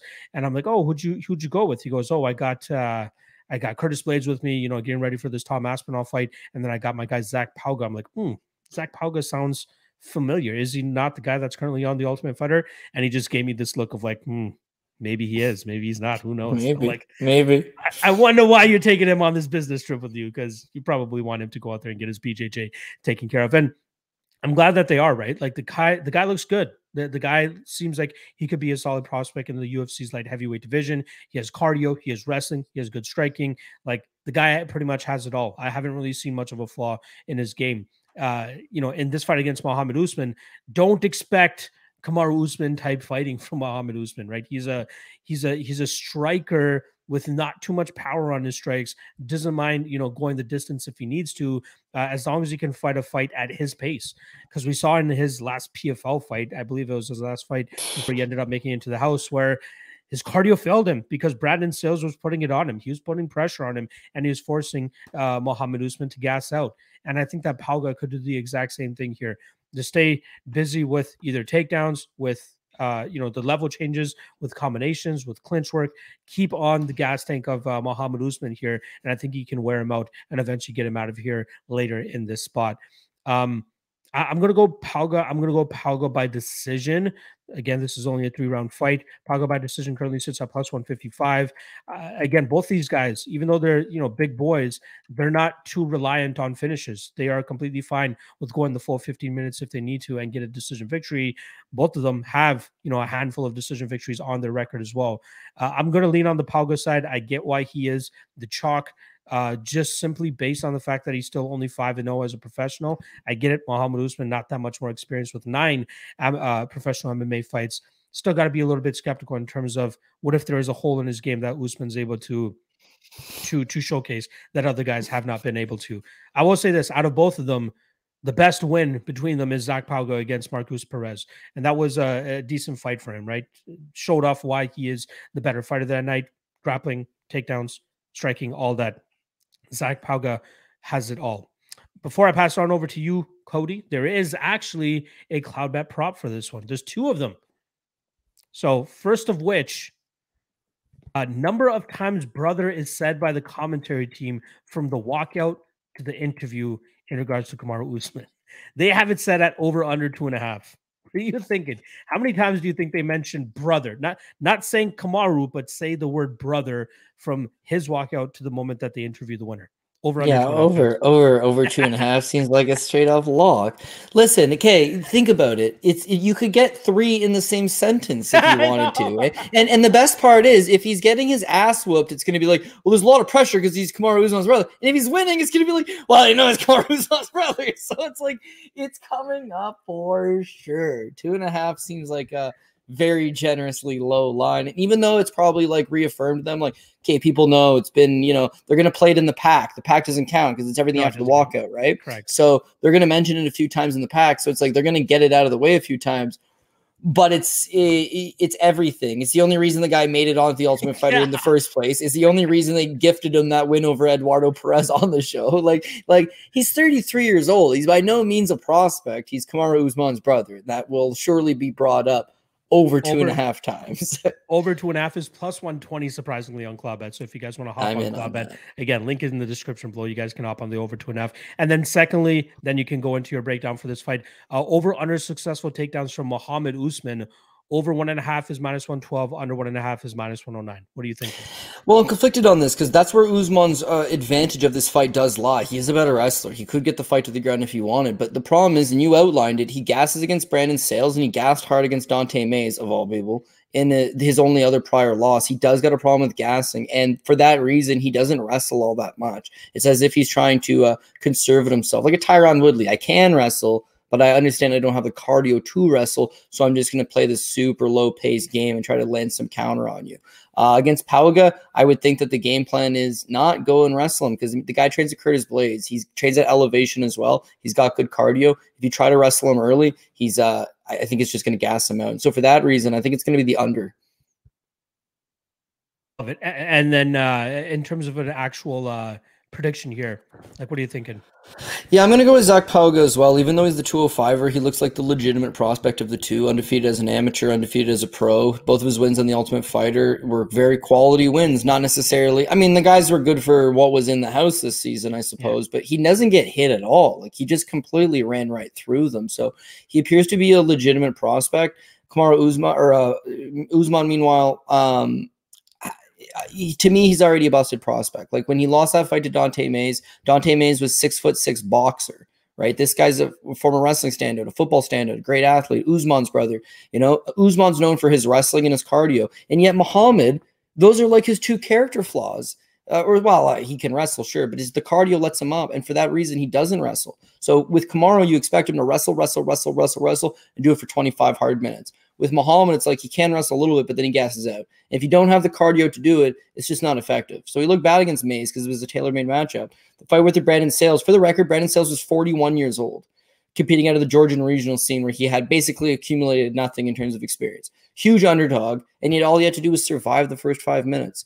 When you saw him against Eduardo Perez on Tough, Perez actually didn't look terrible himself, but it's not a clean victory. I feel like Pauga is going to go out there, hustle him up, tire him out, take over the longer the fight goes, and eventually just beat him en route to a decision or maybe like a late greasy stoppage if Muhammad Usman tends to get very tired. So got to go with Zach Pauga, but that's why tape research is like so important, because if you and I were sitting in a bar having a beer and we seen these two guys arguing at the table, I'd be like, you can have that guy. I'm taking Usman.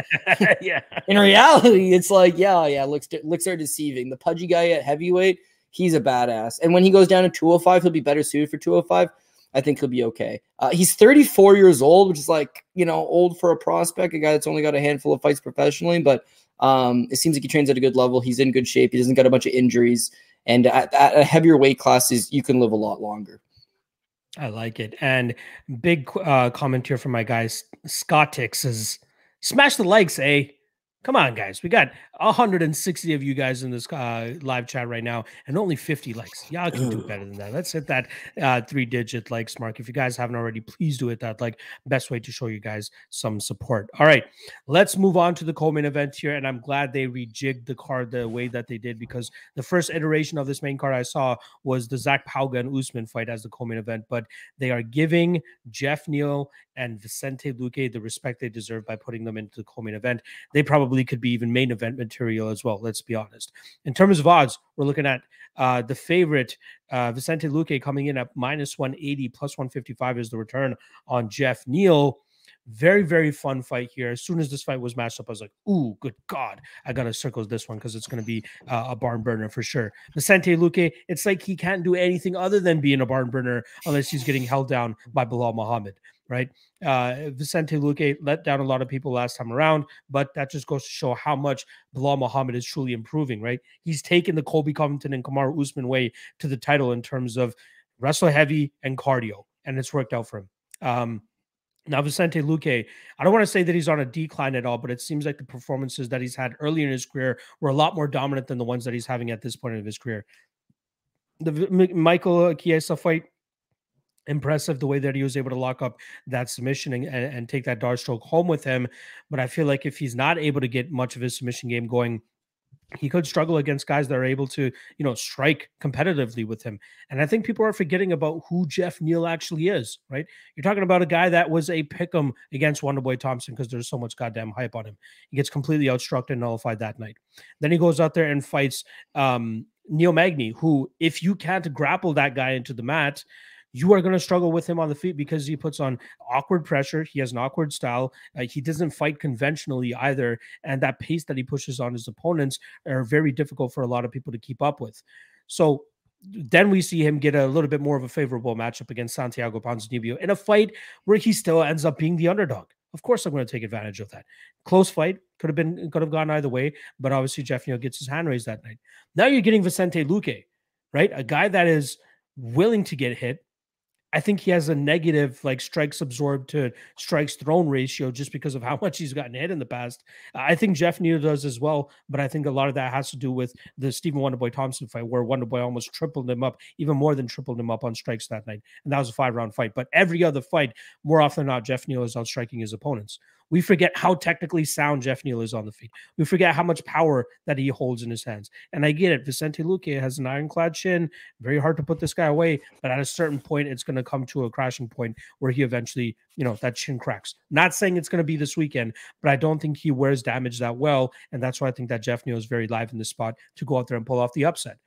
Let's not forget that this guy, Vicente Luque, this phenomenal fighter, who I believe is a top-level fighter, he went to a split decision with Mike Perry in a fight that will likely play out similarly to this one, where they're going to go out there, they're going to throw down. Obviously, Jeff Neal, much cleaner than Mike Perry, and I think he can land much more significant strikes than Vicente Luque in this. Or sorry, much more effective strikes. I think the output will likely be on the Vicente Luque side. I can't argue that, but I'm hoping that the more effective and damaging strikes are coming from the Jeff Neal side here.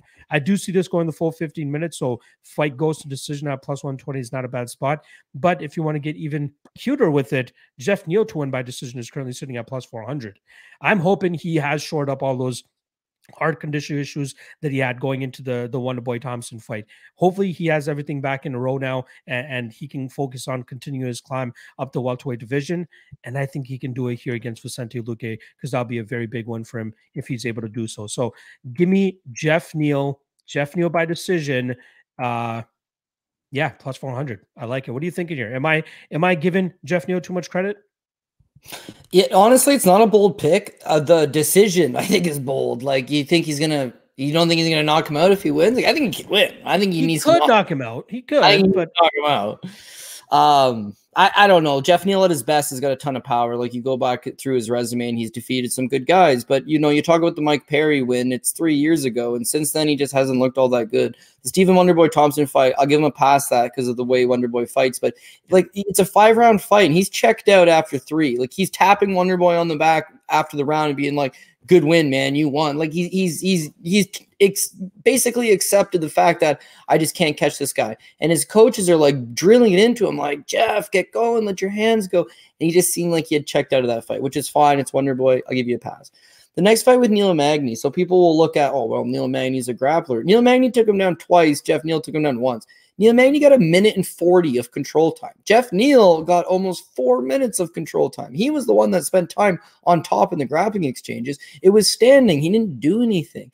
It's low output. He allowed Neil Magny to outwork him. And as a result, 30-27 on one of the judges' scorecards, more realistically, probably 29-28. But he just let himself get outworked. So now you got the Santiago Ponzinibbio fight. This is do or die. This would be a huge moment because prior to fighting Stephen Thompson in a 5-round fight, they were talking about him fighting for a world title. So that was a huge moment, let down. Now you take on a journeyman, top 10 guy, maybe a top 15 guy like Neil Magny. He beats you. That's a big setback. So think about the mindset going into this fight with Santiago Ponzinibbio on December 11th, 2021. It would be an absolute do or die, right? And yet, like 10 days before the fight, he got arrested for a drink while under the influence, a DUI, and he's got a fucking handgun in the car. So it's like, dude, like, what's the mindset at? And then furthermore, the fight, it's close. You can score it for Neal 1-3. You could give it to Ponzinibbio 1-2. Reason why it's a split. He got outstruck in 2 of the 3 rounds. It's very close. It could have gone either way. It's a good fight. And, Ponzinibbio is a guy that maybe has some durability issues of his own these days, was known as a badass back in the day, but has had some health problems and this and that. All I'm saying is it wasn't a clean win. He got outstruck. He squeaked out with a split decision, and it left some to the imagination. So now you talk about he's had heart issues. He said he never came back. He had like COVID and it like wrecked his lungs or something. He looked very uninterested against Stephen Thompson. He batted a straight up egg against Neil Magny. He gets a DUI like a week before his fight. Like, that's bad optics, no? Regardless if you had one, it's Thanksgiving. Fuck it. He probably had a drink and got pulled over. No big deal. I'm probably overthinking it. I just mean it's all bad timing shit, right?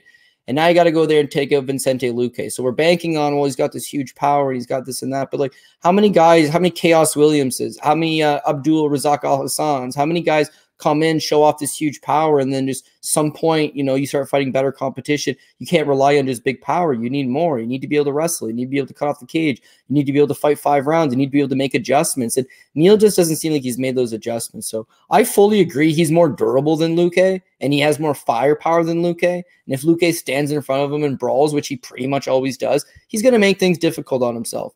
But I think he's got the speed advantage. I think he's got the volume. And I think that he's just going to, outwork him ever so slightly. Small cage, it's going to be violence. There's going to be a lot of action. But if Neil doesn't keep his foot on the gas the entire time, I just feel like Vicente Luque is going to pull away. And for Vicente, yeah, it's a close fight against Mike Perry. And it was actually a close fight against Brian Barberena, if you remember that one. Like, woof. Yeah. But so, yeah, he fights to his opponent's level, which is bad. But more often than not, it's like, he does eventually break through and thrive in these situations. Bad start against Tyron Woodley, came back. Bad start against Michael Chiesa, comes back. Bilal Muhammad draws up a blueprint. This is how you beat him. 5 takedowns, pure domination, pure control. Even his striking, Bilal Muhammad's striking looked good that night because the threat of the takedown was there all night. So that's the way to beat Vicente Luque. But I just don't think Jeff Neal's coming in with a wrestling-heavy game plan is all. So I got to go the other side. I got to go Luque.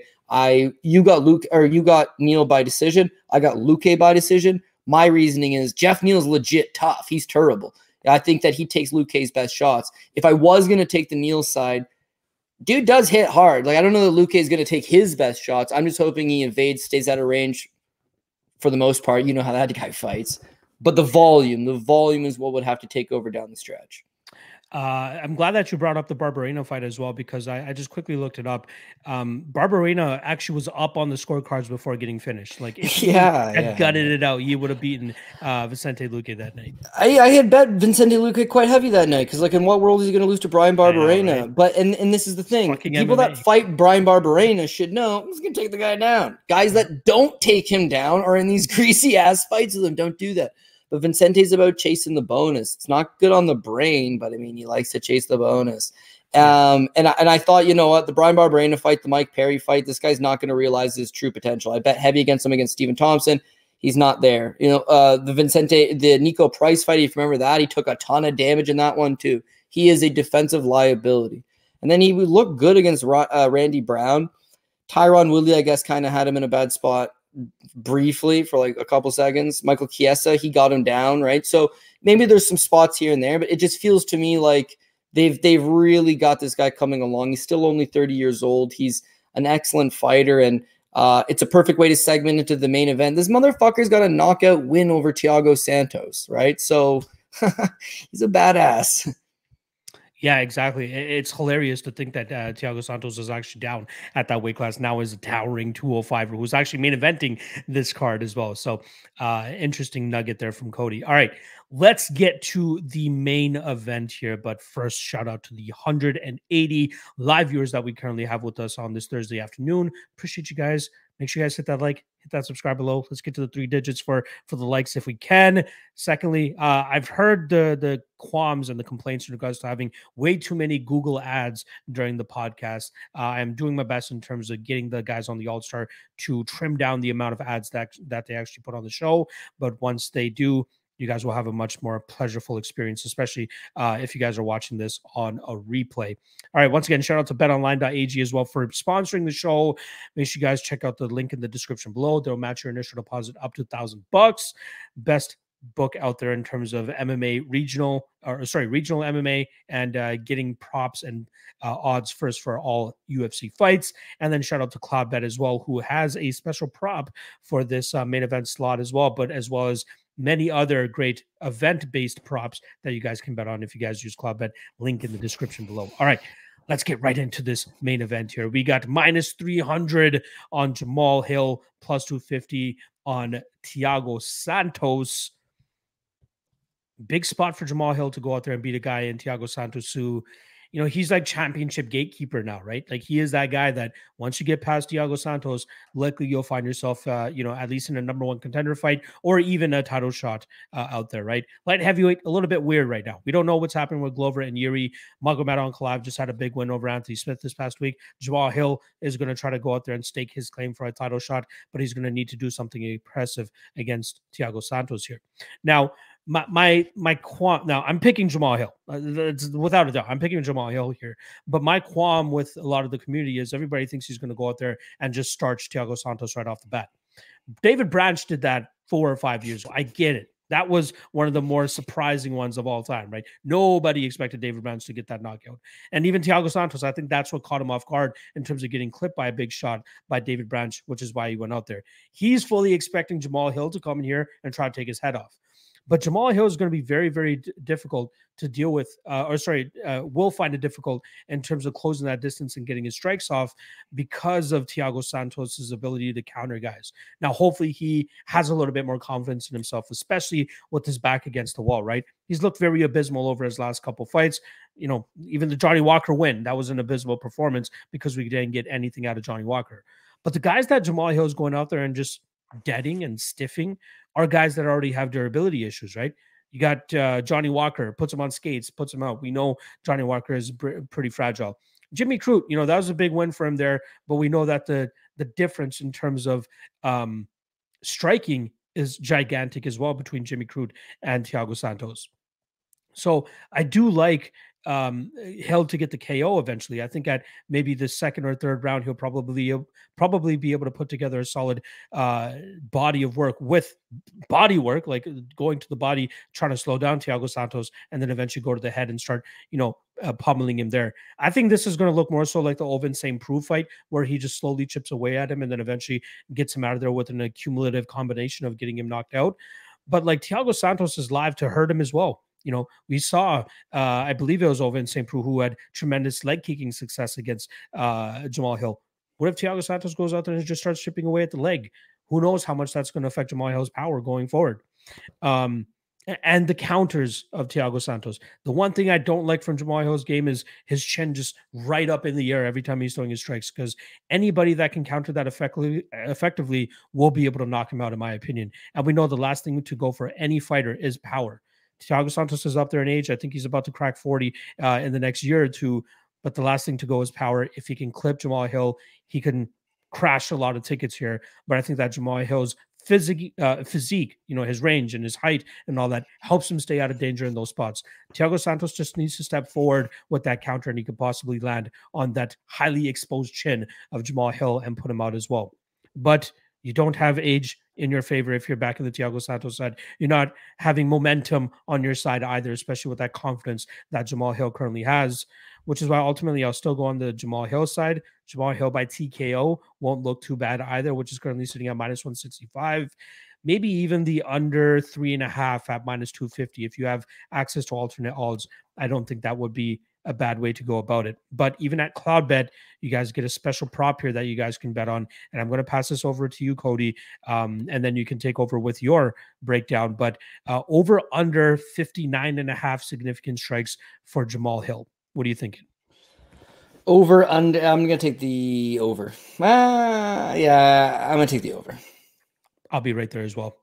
So go ahead, break down this fight, man. What props are you liking? Who do you think gets their hand raised? What are your thoughts on the odds? Well, it's a tough one. Yeah, from the odds, listen, I got Jamal Hill as the favorite. He's over 3-1 favorite. Do I like that part of it? No. I get it's a light heavyweight banger, and Thiago Santos has got a lot of power. Like, I get all that, so I'd prefer a better money line, but I ain't gonna get it. So now you try to attack it from a prop standpoint. The logical prop would be, you know, the over on rounds, the over 2.5. That's looked probably the best spot. But beyond that, yeah, maybe he gets an over 3.5. Maybe you get an over 4.5. Maybe Hill wins. Maybe Hill wins by decision. Maybe that's the way you look at it. But again, I'm a guy that relies on what does my gut instinct tell me at the very bottom line end of the day. And the end of the day is I think he does knock out Thiago Santos. So I know what your point being, you know, no one expected Dave Branch. And if you remember UFC 200 with Gegard Mousasi, like he trips under the ground and like smacked him once in the face and Thiago just went limp. It was like, oh, maybe this guy doesn't have a great chin. Jack Marshman dropped Thiago Santos when they fought. So I've always low-key thought his chin wasn't all that good. And then the dude ends up in a fight with John Jones, which is crazy. And, you know, I thought he lost pretty much every single round, but some judge gave him one of the rounds, and that was a huge moment for him. And then you remember, because the fight ends and right away, dude's in a wheelchair with gauze around both knees. Turns out he wrecks both knees. We're talking ACL, meniscus, MCL. Everything is shredded in both knees. He has like major surgery. he takes off the better part of a year and a half, right? And I just haven't really thought he was all that good since then. He rocked Glover on a couple of occasions, but then Glover would just fall on top of him, and he had no game off of his back, and he fatigued rather quickly before getting finished in that one. Against Alexander Rakic, it's super low volume. Nothing really happens. I'm not saying Rakic did a whole lot in that spot, but Thiago Santos was a guy with big power. He was the guy that brought the fight to you. If you remember him versus John Jones, it's him coming forward and attempting to fight. But in the Rakic fight, it's very much he doesn't have the mobility in his legs anymore, so he stays very stationary. So they give the Johnny Walker fight. This is a gift from the gods. In what world exists that Johnny Walker versus Thiago Santos could ever be a bad fight, right?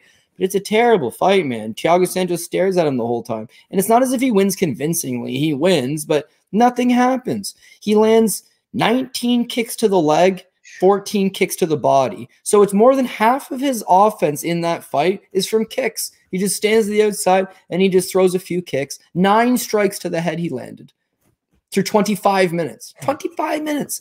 But John Kavanagh's giving Johnny Walker the worst advice ever, like, the feints will win you the fight. It's like, no, your fighting wins you the God damn it. But I had Thiago Santos, I didn't give a shit. But it was a really bad fight. And then you get Magomed Ankalaev, which take the knockdown off the table for Thiago Santos.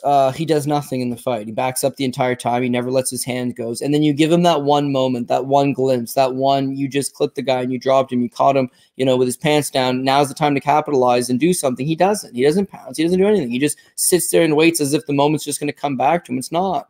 You need more work rate. So now he's like, late 30s. He's married to Giannis Kunitskaya. He's got bad knees. His mobility's shot. Doesn't have the cardio to let his hands go. And you've seen him in back-to-back 25-minute fights, and he's combined for 104 significant strikes landed over the course of 50 minutes. In the last 50 minutes, he's landed 100 strikes, which means he's averaging about 2 strikes landed per minute, which is just way too low.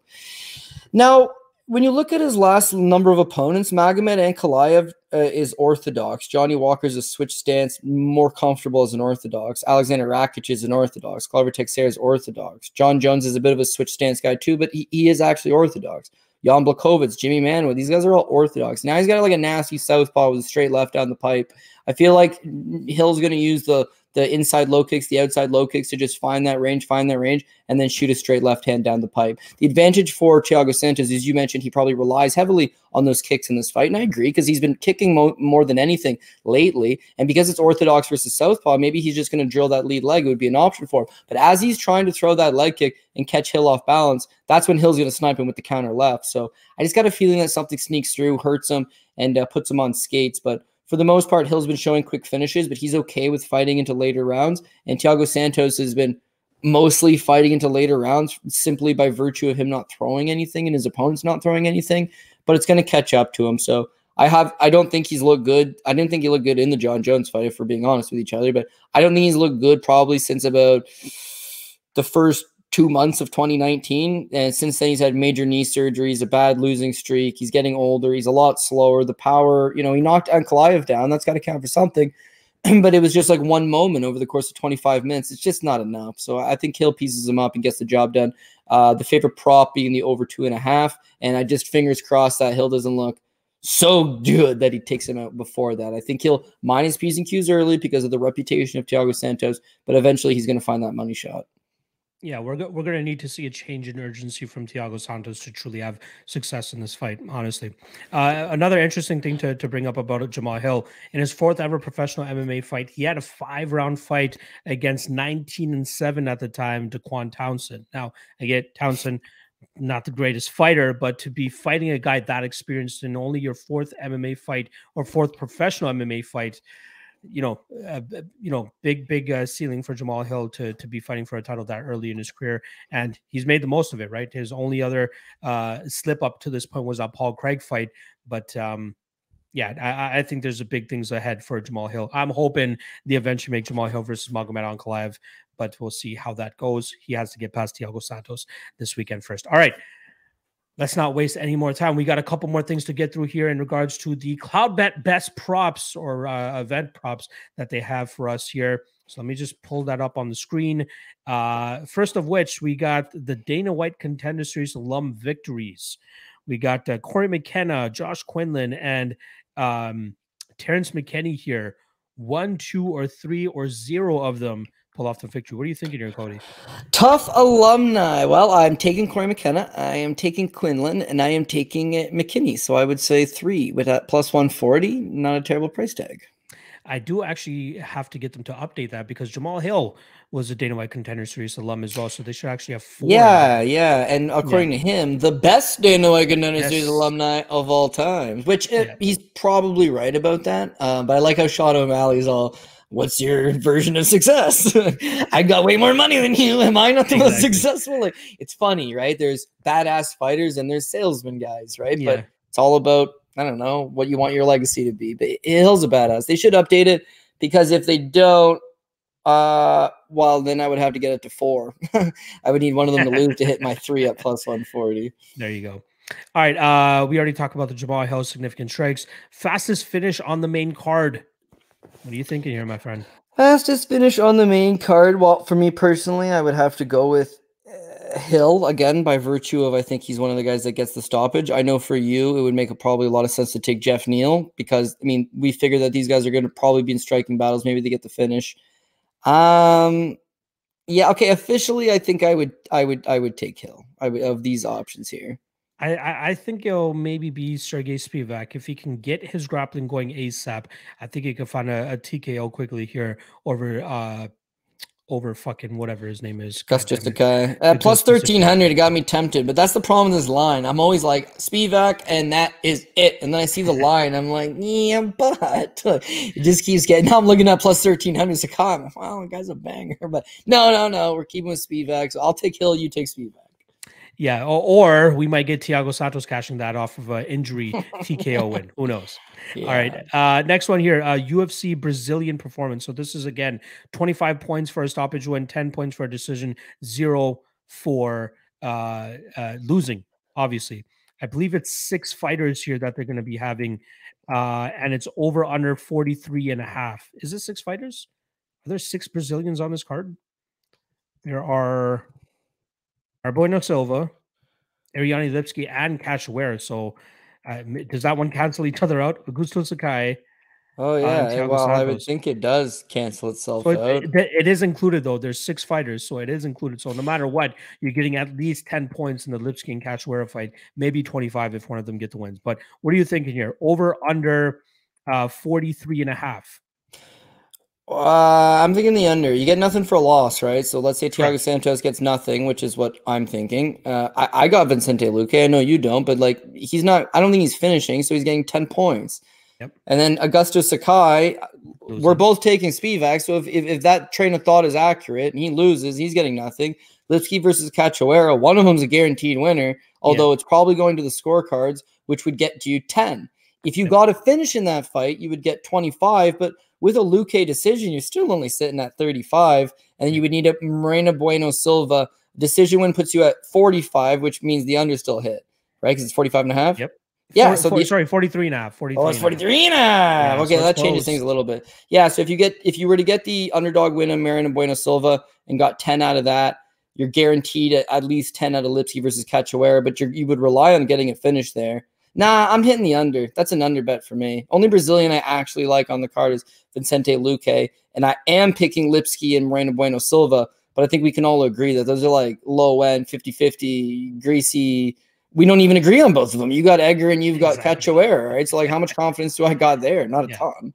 Yeah, I agree. I think for the majority, most of those Brazilians lose, and even if they win, they're likely winning by decision. So I don't think they come close to that 43.5. I'll go with the under there as well. Fight of the night. What are you thinking here, my friend?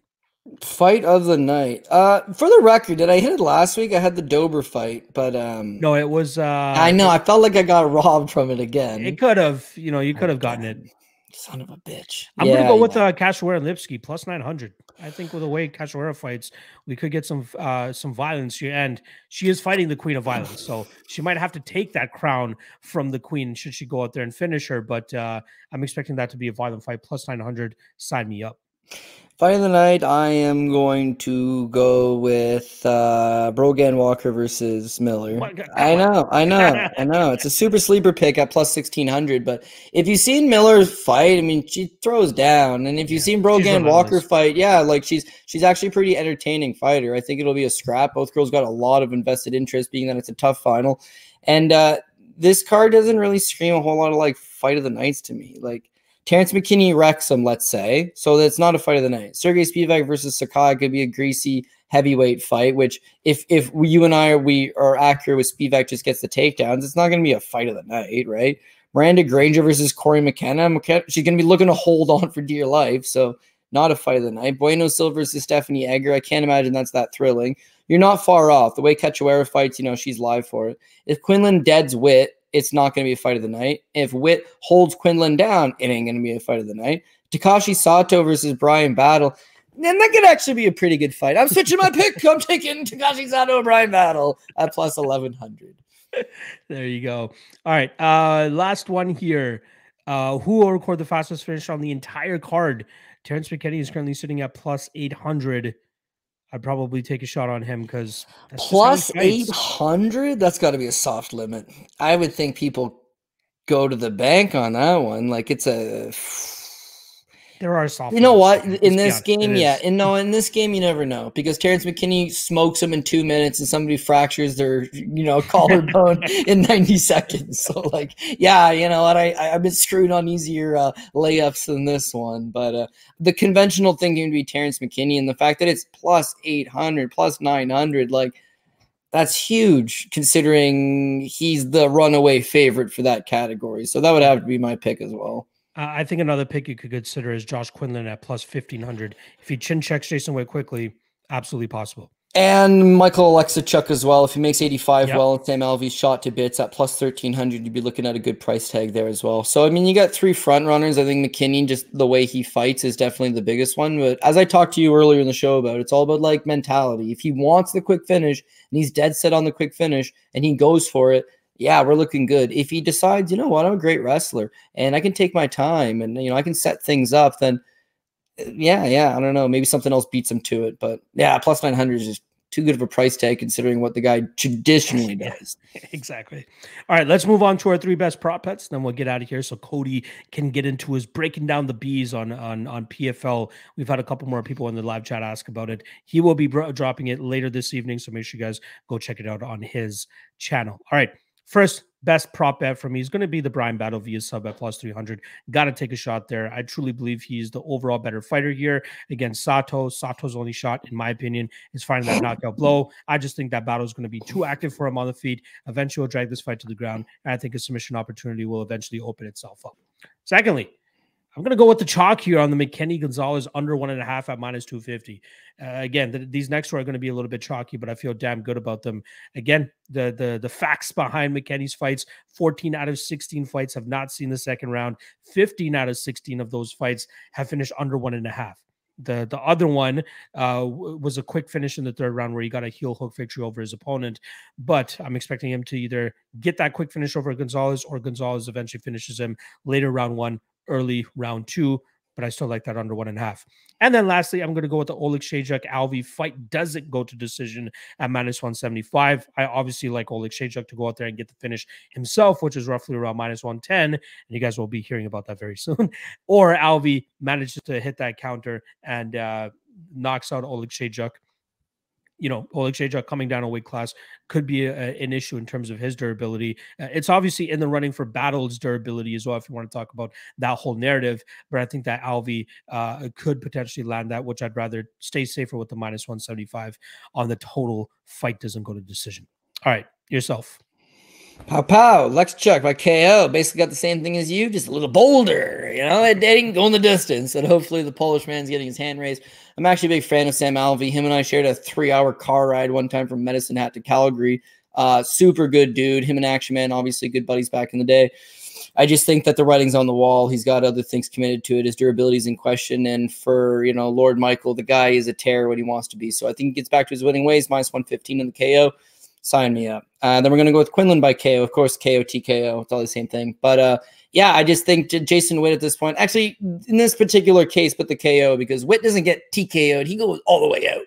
And that's just a problem. You know, the fight business is a tough go. You got to have durability. You got to have a chin. It's the loneliest sport in the world. Try to be a professional prize fighter with no durability. And in Witt's case, the guy can wrestle. He's big. He's strong. He's physical. His cardio is not terrible, but I just feel like the lights are going to get switched off from him. So hopefully Quinlan no longer on the juice, training at the third best camp in Las Vegas, which is beyond my belief. But what are you doing, man? I don't want to overthink it. Quinlan puts him down 125. Hook me up. And then we're going to go with Lipski by decision plus 140.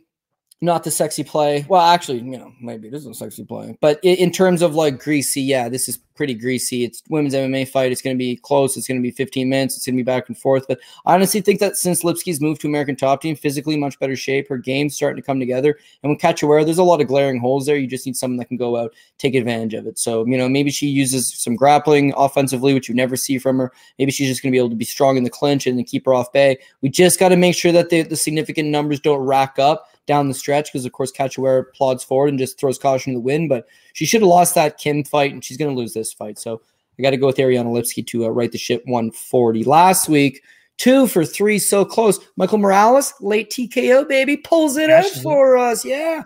Drakkar close by decision. Nice. Goes out there, gets the job done. And then I had Ankalaev versus Anthony Smith going the distance. When it ended, I was like, God damn, Smith really let me down. I thought he'd fight a little more, but dude shatters his legs. So that's the other part of betting sports, unfortunately, is you're going to get some crazy bounces like that, and things do happen. So I'm not upset about it. It was a good week last week. Hopefully we can do the exact same thing this time around and cash a couple tickets. Yeah, I went 0 of 3 on my best prop bets last week. You went 2 of 3, so you made up for my lack of props last week. Hopefully we can both get some props on the board this week. Cody, I'll give you the platform one last time, my friend. Anything you want to say to the viewers before we get out of here? You know what? Normally I would give you some PFL plays right now real quick, but yeah, I'm gonna take like a 10-minute break, have a beer or something, and then shoot for that. And so the post-lims look pretty good, the prelims look pretty good, the main card looks pretty good. There's a lot of good betting opportunities. And of course, 2 weeks ago we had some Bellator, we had some UFC, we tried some crossover stuff. Worked out for the most part. Yeah, I think we do the same thing this weekend. The UFC card looks spotty, some good fights, some good spots. But 13 fights, there's going to be some stuff that falls by the wayside. And for the PFL card, some of them you don't want to put no money on. It's PFL. But there's also a couple decent spots as well that I think if you put the right combination together could be good and profitable. So if you need anything, hit me on Twitter at CJ Saftik, the channel CJ MMA on YouTube. And of course, all the support is always much appreciated. So thanks to all the live viewers. Thanks for all the people that did take the time to hit like or subscribe. And of course, the comment section. I mean, we got a lot of good intercourse. I was going to say discourse. Got a lot of, little discourse. I don't know what's going on in the comment section. My wife's in the other room. Just saying. Yeah, mine too. I gotta go. So we'll catch you guys the next time. If you're into PFL stuff, check the channel out in a few hours. Exactly. All right. Make sure you guys go check out Cody's PFL breakdown coming out very shortly. Appreciate everybody that was banging with us on this Thursday afternoon. Make sure you guys hit that like and subscribe if you haven't already. I will be back for the Ultimate Weigh-In Show tomorrow. Make sure you guys come out for that as well. Good luck on your bets this week. And we'll see you guys again next week for UFC San Diego. Cannot wait to hear Cody's thoughts on that main event between Marlon Vera and Dominic Cruz. But we'll be breaking all that down for you guys next week. See you guys then. Peace out.